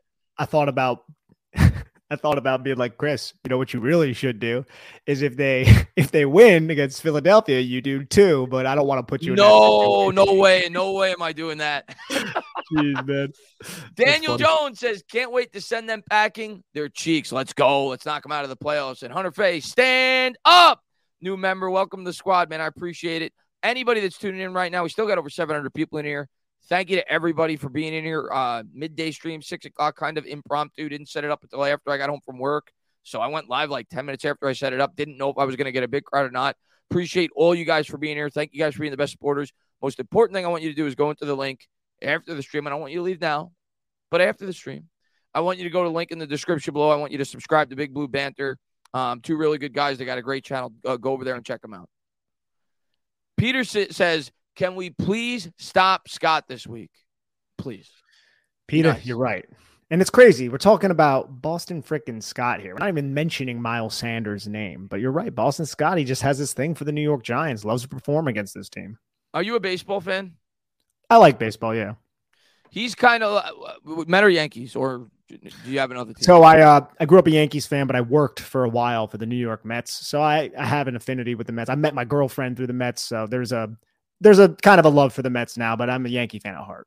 He's kind of like, for me, I don't know how long you were a Mets fan. I'm a diehard Mets fan. For me, Pat Burrell, I don't know if you remember who he was. Not necessarily. What year is that? He was with the Phillies probably in like the late, maybe like the 2007 to 2012 range, in that area. Okay, yeah. But basically, Pat Burrell was kind of like a pretty good player. He's okay, similar to like a Boston Scott. But when he played the Mets, he I think he had like 120 career games against the Mets. He had like 45 home runs. And yeah, like I think it's like a third of his career home runs were against the Mets. And that's what Boston Scott is against the Giants. Like he suddenly becomes like Babe Ruth of baseball when he plays the New York Giants. He's got 15 career touchdowns. 9 of them have come against the New York Giants. It's ridiculous. It's absolutely ridiculous. It's insane. Ridiculous. But I agree with you. It's not the Giants should not be game planning for Boston Scott. And I know that Wink was actually asked about that today, and he basically said that like you're a lot more concerned with Jalen Hurts, you're a lot more concerned with Miles Sanders and their wide receivers, Dallas Goedert. I think it's just coincidence that for some reason he just kills us. I think the Eagles play into it too, Chris. I think they know. Like they're not going to really probably use it unless they're blowing the Giants out. But I think they're going to give them like a goal line carry. That's what they did in these last games, right? Like they're on the goal line and it's not a huge leverage situation. Boston Scott's going to go in there. Yeah, of course he is. Just like last game, like you said, they brought him in from like the 3-yard line. I am says an Italian eating pizza. Did I hear that right? Well, yeah. Well, that's the head coach for the Eagles. I haven't had pizza in like 5 or 6 years. But if I had, I was presented with the question. I got to pick one or the other. But yeah, I made fun of him on Twitter yesterday for that because their head coach, he decided to get pizza for the team. I'm like, what are you doing? So maybe we'll beat him because of that. Maybe he's not the best decision maker when it comes to food. So maybe he'll screw up on the field on Saturday. Let's see what we got. I think we got about one more, and then we're going to close this out soon. We already went over the amount of time that I wanted to. Appreciate you for coming on, man, and hang out with me today. Dude, I have a blast with you, man. This is always fun. Appreciate it, man. Diego says let me get your take on this. Who's the X factor for this game? Okay, the X factor for this game, I think there are several. So we're going to start with something that we brought up a little bit earlier. I think Leonard Williams can be one of the X factors in this game because I think the Eagles, just judging by their Week 14 game plan, want to put 2 bodies on Dexter Lawrence. And that can happen sometimes depending on the alignment that the Giants are going to employ. But I think you can't do that when you have Leonard Williams. Or if you do, Leonard Williams can feast in one-on-one matchups because Leonard Williams wasn't there last time these 2 teams played, last 2 times they played, really. And neither was Xavier McKinney, neither was Adoree Jackson. I think those guys can definitely all be X factors. I think Leonard Williams in the trenches up front can be. I also think the linebackers, man, I think they can be X factors because we saw in Week 14 how much GH, that's backside guard, H-back sniffer, tight end counter runs that the Eagles successfully employed against the Giants. And it's something like we've said, the Giants suck at defending that. So can Jarrad Davis be a linebacker who actually does a solid job fitting that run? I'm a little dubious to that, but if he can, that would go a long way. So I think there's a lot of players that I'm trying to think of, not like, I think you should say Saquon Barkley, Daniel Jones. Yeah, those guys can easily be X factors. I'm trying to think of the more. To me, Daniel Jones doesn't count as an X factor. That's like a given going in, right? It's funny because I was on Bobby and Justin's podcast yesterday. They asked me the same question. I gave the same answer. I think the first guy you said was Dexter Lawrence, right? I said Leonard Williams because of Dexter Lawrence as a byproduct of like the Eagles are going to watch. Yeah. Yeah. I said Dexter Lawrence, but when I said that, I meant the interior pass rush. Yeah. For the Giants. That to me is the X factor in this game. If they can win, and like you said, and so maybe Leo should technically be the X factor because he wasn't there last time, kind of like what you were saying. But yeah, just overall, the interior pass rush for the New York Giants in this game to me is probably going to be decides what wins this game if we win it, because they're really strong up at their offensive line, specifically the interior. Kelsey's great, is excellent. But if we could get pressure, if we could generate pressure, something that Jalen Hurts is not accustomed to this year because their line's been incredible, if you could cause disruption in that pocket, I think it could create turnover opportunities. So that's why I think it's the X factor. I agree with you. I that's what I said. I said Dexter Lawrence on Bobby's podcast. But just in general, the interior pass rush for the Giants. one more name, or just looking at the offensive side of the football, a name is Richie James. And I think that could be an X factor if Avonte Maddox does not play. Avonte Maddox, the defense is so much better when he is out there, if Chauncey Gardner-Johnson is also not out there. But when they have to put, and I can't remember his name, but that backup nickel out there, we saw like the Chicago Bears. We saw so many teams just attempt to exploit that. That's a vulnerability away from Slay and away from Bradbury. And that plays right into Richie James's game, who didn't have the biggest game against the Minnesota Vikings. So that's another name that I feel like can have a big impact, sort of off the beaten path, although I feel like had a really good season this year. If Avonte Maddox is not in the game, I think Richie James could thrive. I like that. That's a pretty good one. That's out of the box because James wasn't that featured last week. He had the screen pass.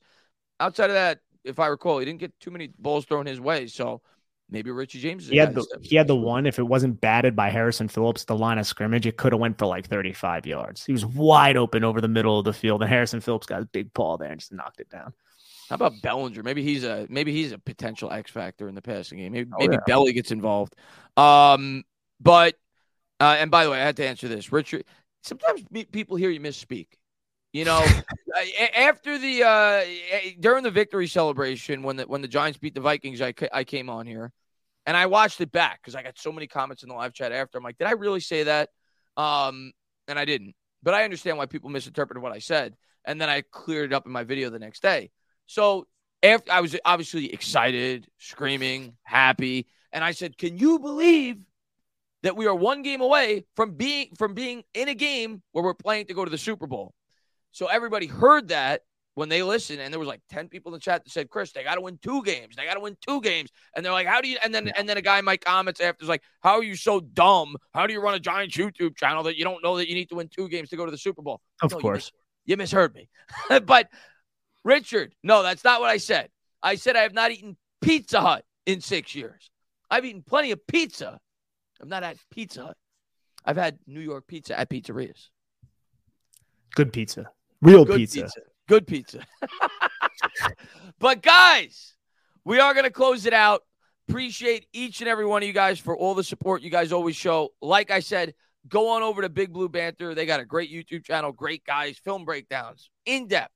Going to be working with them all offseason. Like we were saying, want to get them on the channel as much as I can because I think they're really informative, great guys, and they're fun to talk to. So appreciate you guys for coming on. Thank you guys for all the support. You're going to be wrong. I'm going to be right. The New York Giants are going to win, and we're going to be back here next week. We're going to be doing an NFC Championship podcast in which we're talking about potentially going to the Super Bowl. I'm keeping positive vibes. Can't wait for Saturday. I thought about it today. We're only 3 days away from our next game. I know. It's like a Thursday right now. Came up quick. So I can't wait. I can't wait for the game Saturday night. What more could you ask for? Thank you to each and every one of you guys. Mike Nixon says, wait, Chris. What do you want me to wait for? What do you want me to wait for? Jai, have a good night. Thank you so much for being here. She's always in the stream, always supporting. Bookend, have a good night. I'll wait for you, Mike. I don't know what you want me to wait for, but I'll wait till you say something. Oh, a members chat. Yes. Sometimes I miss those. But, yeah, I got the YouTube chat here. If I did miss a member chat, I was just so – the members chats don't pop up, as you guys know. They don't pop up on the StreamYard. When I have guests on, sometimes I get into the conversation, so I don't have the YouTube chat in front of me. But I got Rudy's member chat here. Rudy, what's going on? He's been with me forever. Member for 36 months. Freaking awesome subscriber. One of my day ones. Been on my channel since the beginning. Manifesting Boston Scott fumbles what could be the game-winning touchdown, and the Giants win 28-21. NFC Championship. Here we come. Practice saying it. Let's go, Rudy. I'm going to tell you the way that I want this game to end. This, to me, would be poetic justice. Richie James, punt return for a touchdown. Oh, man. In a tie game, too, right? Tie game. Or down by 3 for even more of an effect. Well, that'd be even better. Yeah. But it could be tie. That's fine. 15 seconds left. Punter could clearly kick it out of bounds to send it to overtime. He kicks off to Richie James, and Richie James brings it back for 70 yards. That's what I want to see in this game. That's how I would like this game to end. That would be fantastic. But, guys, have a great rest of your day. Thank you guys for all the support you guys always show on the channel. Yeah, and I'll be live. I think I'm live tomorrow with Patricia Trainer, so you see me tomorrow. And I think I'll be on Bad Dogs channel either Thursday or Friday. I'm going to be live all week. You know that. Big game coming up on Saturday. Can't wait to talk Giants football with you guys all week. And let's get this W. Have a good night, everybody. All right.